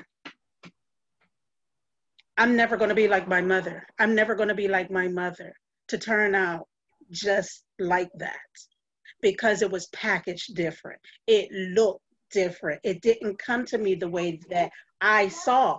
But because I did not see healthy relationships, I knew all the things that I did not want, but nothing of what I wanted. I was spending so much of my life trying to survive, trying to live for tomorrow, because I had a grown man throwing me across the room, beating me like I was a man in the street, throwing me out of cars, putting me out on the side of the road. So how are you supposed to know? And through my organization, I work with women to figure out what your trigger is, how to look in the mirror and own what you went through, whether it's the past or what you're currently going through that you may have put yourself in because you didn't see the warning signs or you didn't take heed to the warning signs, but also how to love past. Because most people, you know, one of my favorite sayings is hurt people hurt people. And because they weren't given the tools to make different choices and decisions, that's what they pass on. My first abuser was my stepdad. And he was a stepchild who was abused by his dad because he was the only thing in the house that didn't fit. Fast forward to when it came to me at 5 years old, was my story. And it just got worse. And, you know, I tell people all the time, what do you want your, first question I ask the women I work with is, who are you? And I typically get labels. No, we're gonna remove those labels. Because when we remove those labels, we can find out who you are. What makes your heart tick? What are you passionate about? What do you love? So we can heal, use those things. Candles, love them. Dancing, love it. Singing, do it all. I teach them how to implement those things into their everyday life. Because you have to have something to focus on while you're healing. Because unfortunately, as most of us we're mothers. My children had to watch me heal. My children had to watch me grow. I could not be where I am today had I not endured what I've been through. And the last thing I'll share with you guys before I left, my switch was when I lost my daughter. Because outside of the abuse, I was numb to all of that. I was numb to the abuse. But I lost my 10-month-old daughter, who would be turning 26 on the 17th if she was still here. She passed away from SIDS, but I didn't even have a typical SIDS situation. She wasn't at home, she wasn't in a crib, and she was not asleep. And I was in my first adult domestic violence relationship a week after I found out I was pregnant. So when we say we got a lot going on, I understand where y'all are. But on 26 years later, on this side, God trusted me with my scars. And it's not for me to hold my testimony and my story back, because there's so many other women who are suffering in silence, who are saying, I don't deserve anything better. You are beautiful. You are valued. You have purpose. If you got breath in your body, you have a purpose to fulfill. And all of us, I love this community. I love this sisterhood. Now would I've chosen? No. But we are powerful. We are powerful. It wasn't done to you, it was done for you. I love you guys. Thank you. Thank you so much. That was an awesome testimony. Thank you. Yes, give her a round of applause. That was an awesome testimony. You have been through a lot, and you are correct. This is a sisterhood of just powerful and wonderful, amazing women. Thank you so much for that. And we are down to our last 3 speakers of the night. So thank you so much again to our wonderful audience that is hanging in with us with this all-star cast. We are down to our last 3 speakers, and our last 3 speakers, I'm going to go ahead, is Angela Hayes. She is a single mother and a lifelong survivor of domestic abuse. Angela currently resides in South Arkansas with her daughter, and Angela is currently in college to obtain her bachelor's degree in counseling. Angela is also the education director for an upcoming nonprofit organization that assists domestic violence victims and their children nationwide. So without further ado, Angela Hayes, please go ahead. Hey everyone, thanks for having me, Teresa. I appreciate it. I've got two parts to my story. Whenever I was 3 is what set my life up for craziness, I guess, so to speak. I was molested by my father when I was 3 years old, and it kind of set the tone for the way the rest of my life would fall into place. I guess right after high school, I struggled throughout my whole childhood to make decisions, to pick friends, to develop relationships that were healthy. I struggled with, you know, a lot of bullying in school and things like that. And so when I graduated, it kind of put me in a different mindset, because for once I had adult decisions to make and adult relationships to make, and had no clue how to do any of that healthy, you know. And I fell into the wrong path of life, and struggled with substance abuse for years. My very first domestic violence relationship was with my first husband, the father of my child. And for almost 5 years, it was pretty tough. Whenever my daughter was born, I finally had enough, like everybody else said. I wasn't going to let my daughter to grow up and watch her father abuse her mother. You know, I didn't want her to grow up seeing that or thinking that that was okay by any means, because it's not okay for our children to watch that, especially our daughters, because they start to believe that that's what they, you know, that's normal, and it's not. It's far from normal, and it's far from anything that anybody would want for their children.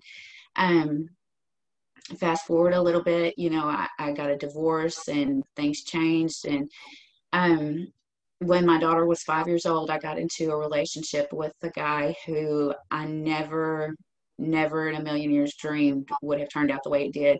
He was, just like the rest of you said, absolutely wonderful. He was handsome. He had charisma. He, you know, had a smooth tongue and knew how to talk.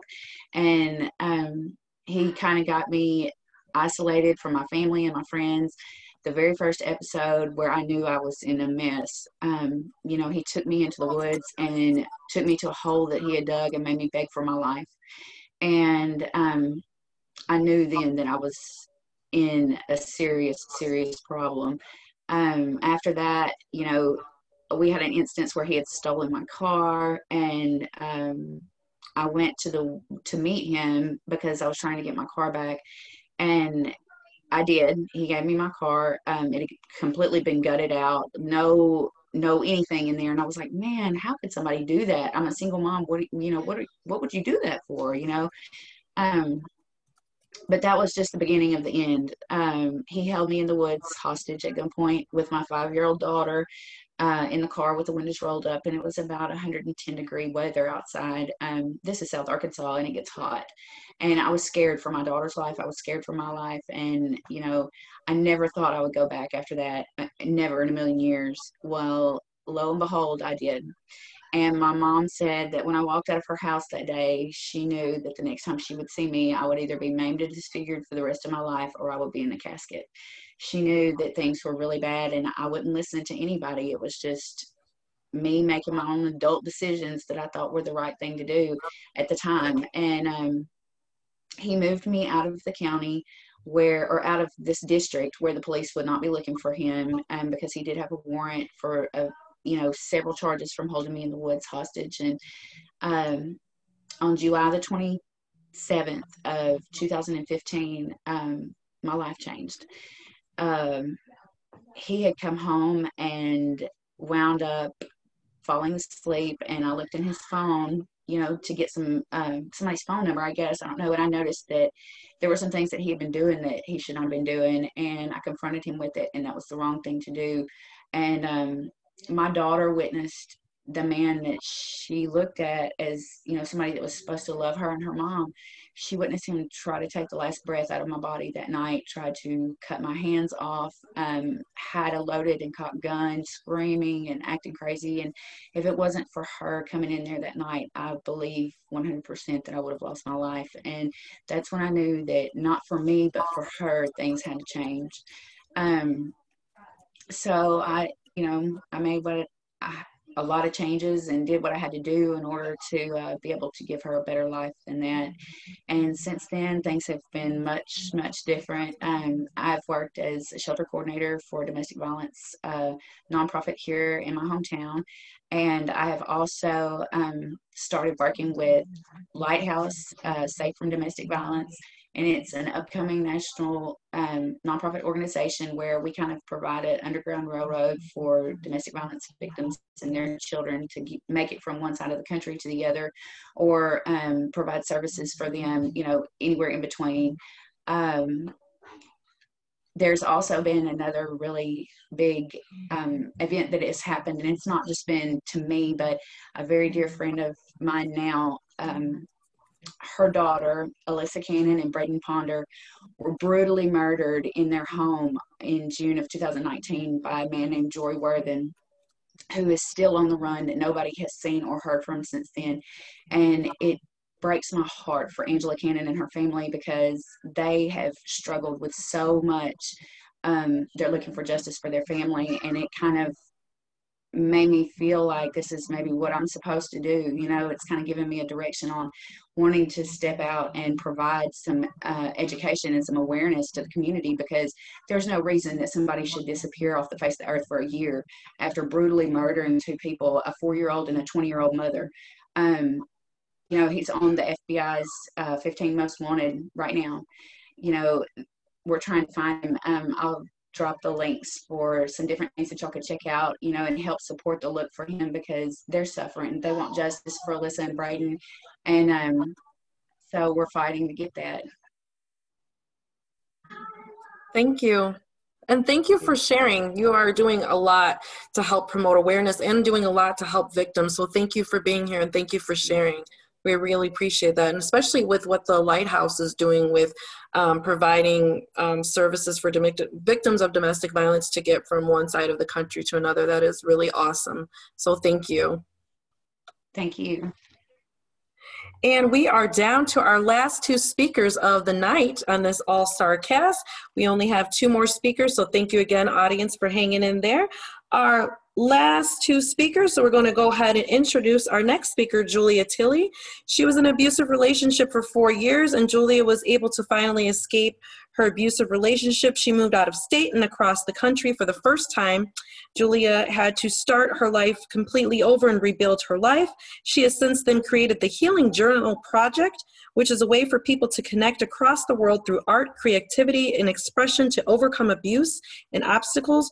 Julia has also created a support group with the same name, the Healing Journal Project, to help other survivors.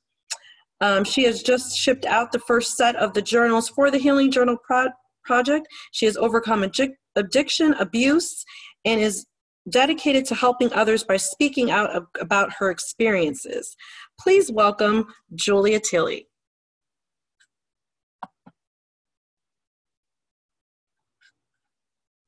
Oh, thank you, she's on there. There you go. Okay. Hi everyone. It really is just a huge blessing to be able to be here with everyone else. I'm really pretty fresh out of my relationship with my abuser. I only left him, it was February 20th of this year. So it's really hopeful to see everyone and how far everybody has came. It really gives me a lot of hope that I'll be able to help people just as much as all of you have. So I'm really excited for that.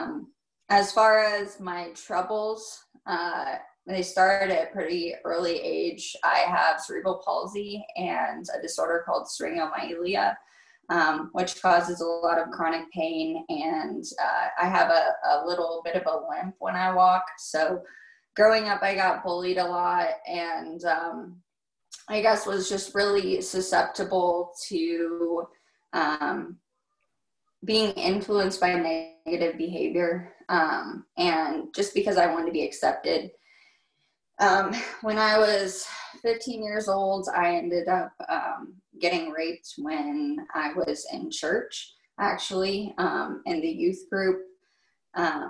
So that was a real struggle for me for a while, but I was able to overcome that. And then not too far into my 20s, I moved out into my first apartment, fell down, had some injuries, and ended up on opiates, prescribed, and it just spiraled out of control.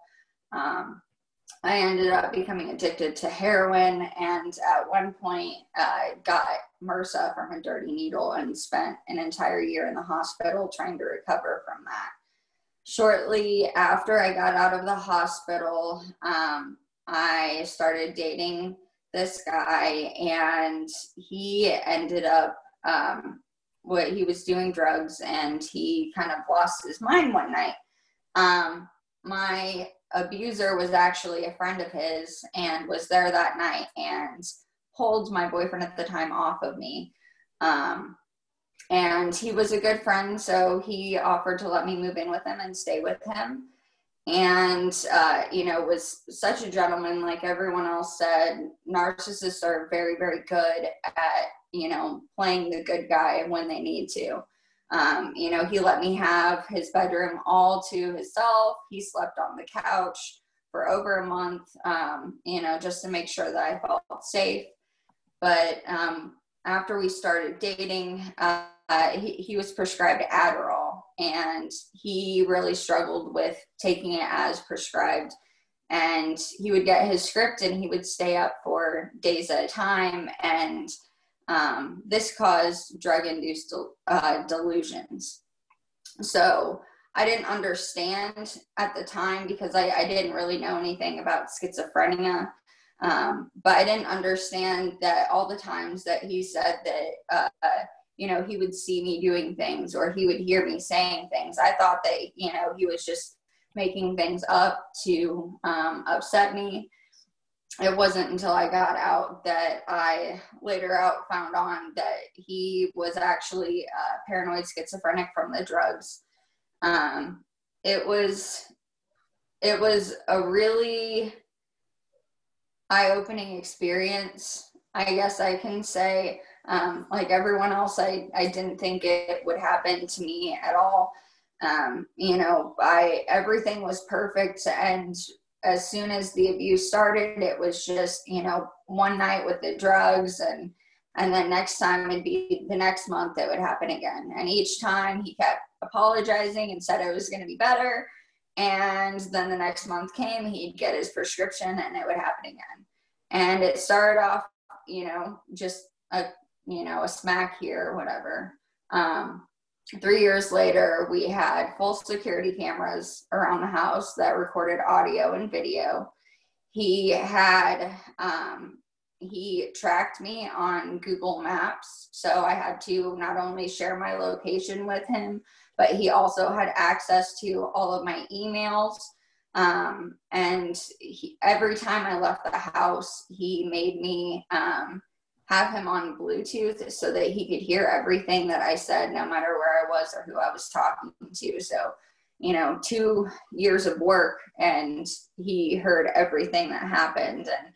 And, sometimes it was, just the psychological things, but the physical abuse got really bad.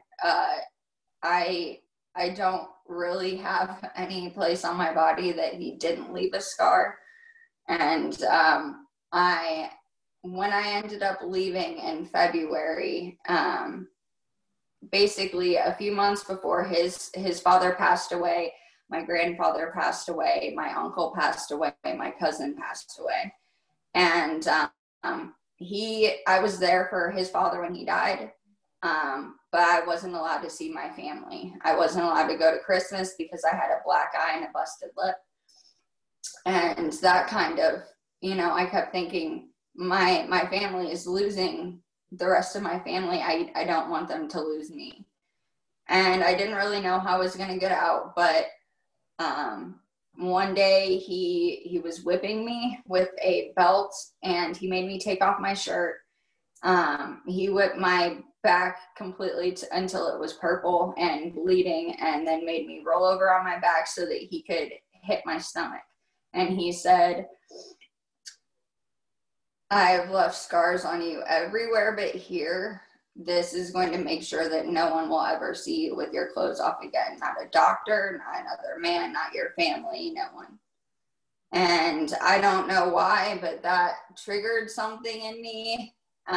That, and just knowing that I didn't want my friends and family to have to deal with the grief of losing me if something happened. So as soon as he sat down, I got up and I ran out the door in the middle of February with no shirt on, bleeding all over the place and screaming. And it was only the second time I had ever actually tried to escape. So I had no clue what I was doing. I didn't have any plan. I just went for it. And luckily my neighbors ended up coming outside and pulling him off of me and getting me clothed, taking me to the hospital. I had a broken neck, a broken back. I have tissue damage pretty much everywhere, and CPTSD. And the first month or so was really hard, but Teresa was one of the first people that I had met in the support groups, and her, with many other wonderful people, you know, really inspired me that there is something better out there. And after being through bullying, addiction, abuse, everything else, I just knew that I couldn't not spend my time helping people. I know how it felt to be the one person that, you know, you need someone, but you don't have someone. And I know how scary that is. And I just never wanted anyone else to feel that. And if I could do anything in my power to help that, I will. That's why I created the Healing Journal Project. I'm making a bunch of little journals and sending them out to people in the world so that they could fill them with art and poetry, photography, their thoughts, questions, advice, anything like that, so that they could connect with people, you know, through their creativity and their expression. And that way it would allow people to become more vulnerable in a way that they would feel more comfortable. And it would also allow people to see that there are far more things that we have in common than we have that separate us. So I just wanted to try my best to help people see that we can all strive for greater things. We can all overcome whatever comes to us and feels like we're never going to get through. We can get through it. We just need to support one another and, you know, try and love yourself just the way you love everyone else. I know that can be hard when you've been through abuse, but, you know, give that love to yourself, and that love will radiate off of you, and you will attract the right kind of people in your life. So thank you so much, Julia, for sharing your story. Yes, please give her a round of applause. Thank you so much. You've been through so much, and the fact that you're helping people and you're doing so many amazing things with the Healing Journal Project. So thank you so much for sharing that with us, and thank you so much for being brave to share. So thank you. thank you. And finally, our last speaker of the night. So I want to thank our audience for sticking with us. We have had some amazing speakers. Just some uplifting and powerful, inspirational, and just inspiring queens. It's just been a wonderful night. So our last and final speaker is Nicole Davis. She is a domestic violence survivor and the founder of Survivors Overcoming Abusive Partners Support Group. Nicole has obtained her bachelor's degree and now is currently working on her master's degree in clinical counseling. So thank you. Without further ado, please welcome Nicole Davis, our final speaker of the night. Teresa, thank you. And thank you for allowing me to be here and for all of us to be here. You are like an inspiration. Thank you. So I did write a little something, and I wanted it to be a message overall. And I promise you guys it won't be long. Becoming a domestic violence advocate was not a choice. It was a calling. For years, I lived free of his abuse, but I was still a victim and a prisoner in my mind. The hypersensitivity of our last encounter haunted me, and I used alcohol in order to erase the memory of the pounding at my window, which led to his hands around my neck. My life flashed before my eyes, as did those of my children. The same child, which he would later use the system to re-victimize me over and over again. I had nightmares, and at night I would fight in my sleep, reliving the dangling above the floor, being suspensed by his hands around my throat. But inside of me, I knew that I had to change, and I knew that I had to fight back. And I knew that what was happening to me was not just happening to me, it was also happening to others.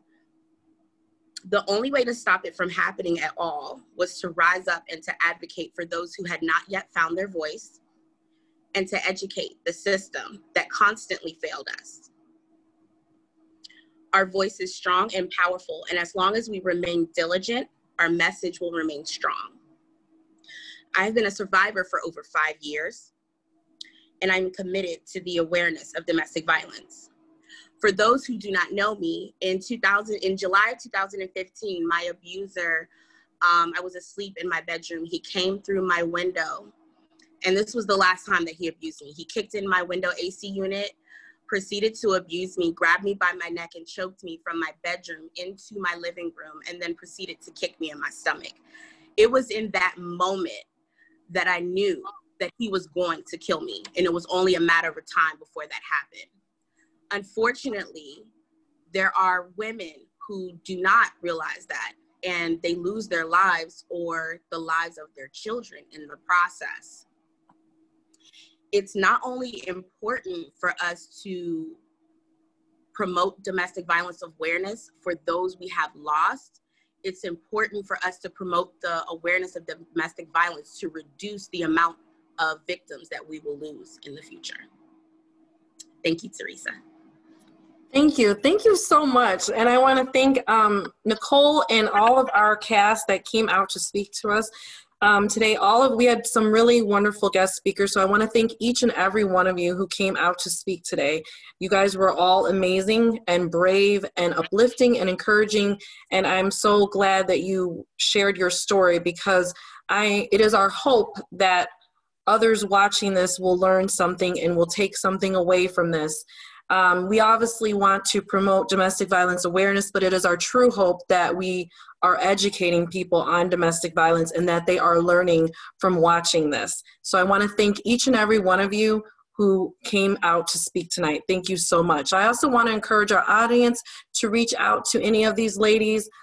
They are authors, they are nonprofit organization executive directors and founders. They all have, some of them have projects. They are working on so many things and doing so many things for domestic violence survivors. Some of them are coaches as well. So please feel free to reach out to these ladies. I'm going to close with reminding everyone about some of our events. We are having our candlelight vigil for those who have lost someone to domestic violence on October 16th, which will be live from this Facebook page. We are also having on October 22nd our community panel called Love is Not Abusive, where we will dive in and discuss issues in domestic violence, such as legal reform, trauma bonding, red flags, and it's basically an educational piece. And some of these ladies that were on tonight will also be on that same community panel, and it will again be streamed live from this page. So we invite you to join that as well. We also have live Wednesdays, which we will be going live every Wednesday from this Facebook page with Nikki, who just spoke, and as well as Yolanda Oliver, another nonprofit organization leader, where we will be discussing important issues in domestic violence. We also will have a shelter drive, so please feel free to take a look at the Narcissistic Domestic Violence Healing and Support Facebook page so that you can be a part of all of our events. Our events are all virtual this month, and they will be streaming live from our Facebook page, so you can be an interactive audience and a part of that as well. So thank you, ladies, for joining us. You all are just amazing and awesome, truly awesome queens, and I thank you so much for being brave enough to share your stories. Thank you, everyone, and have a great night.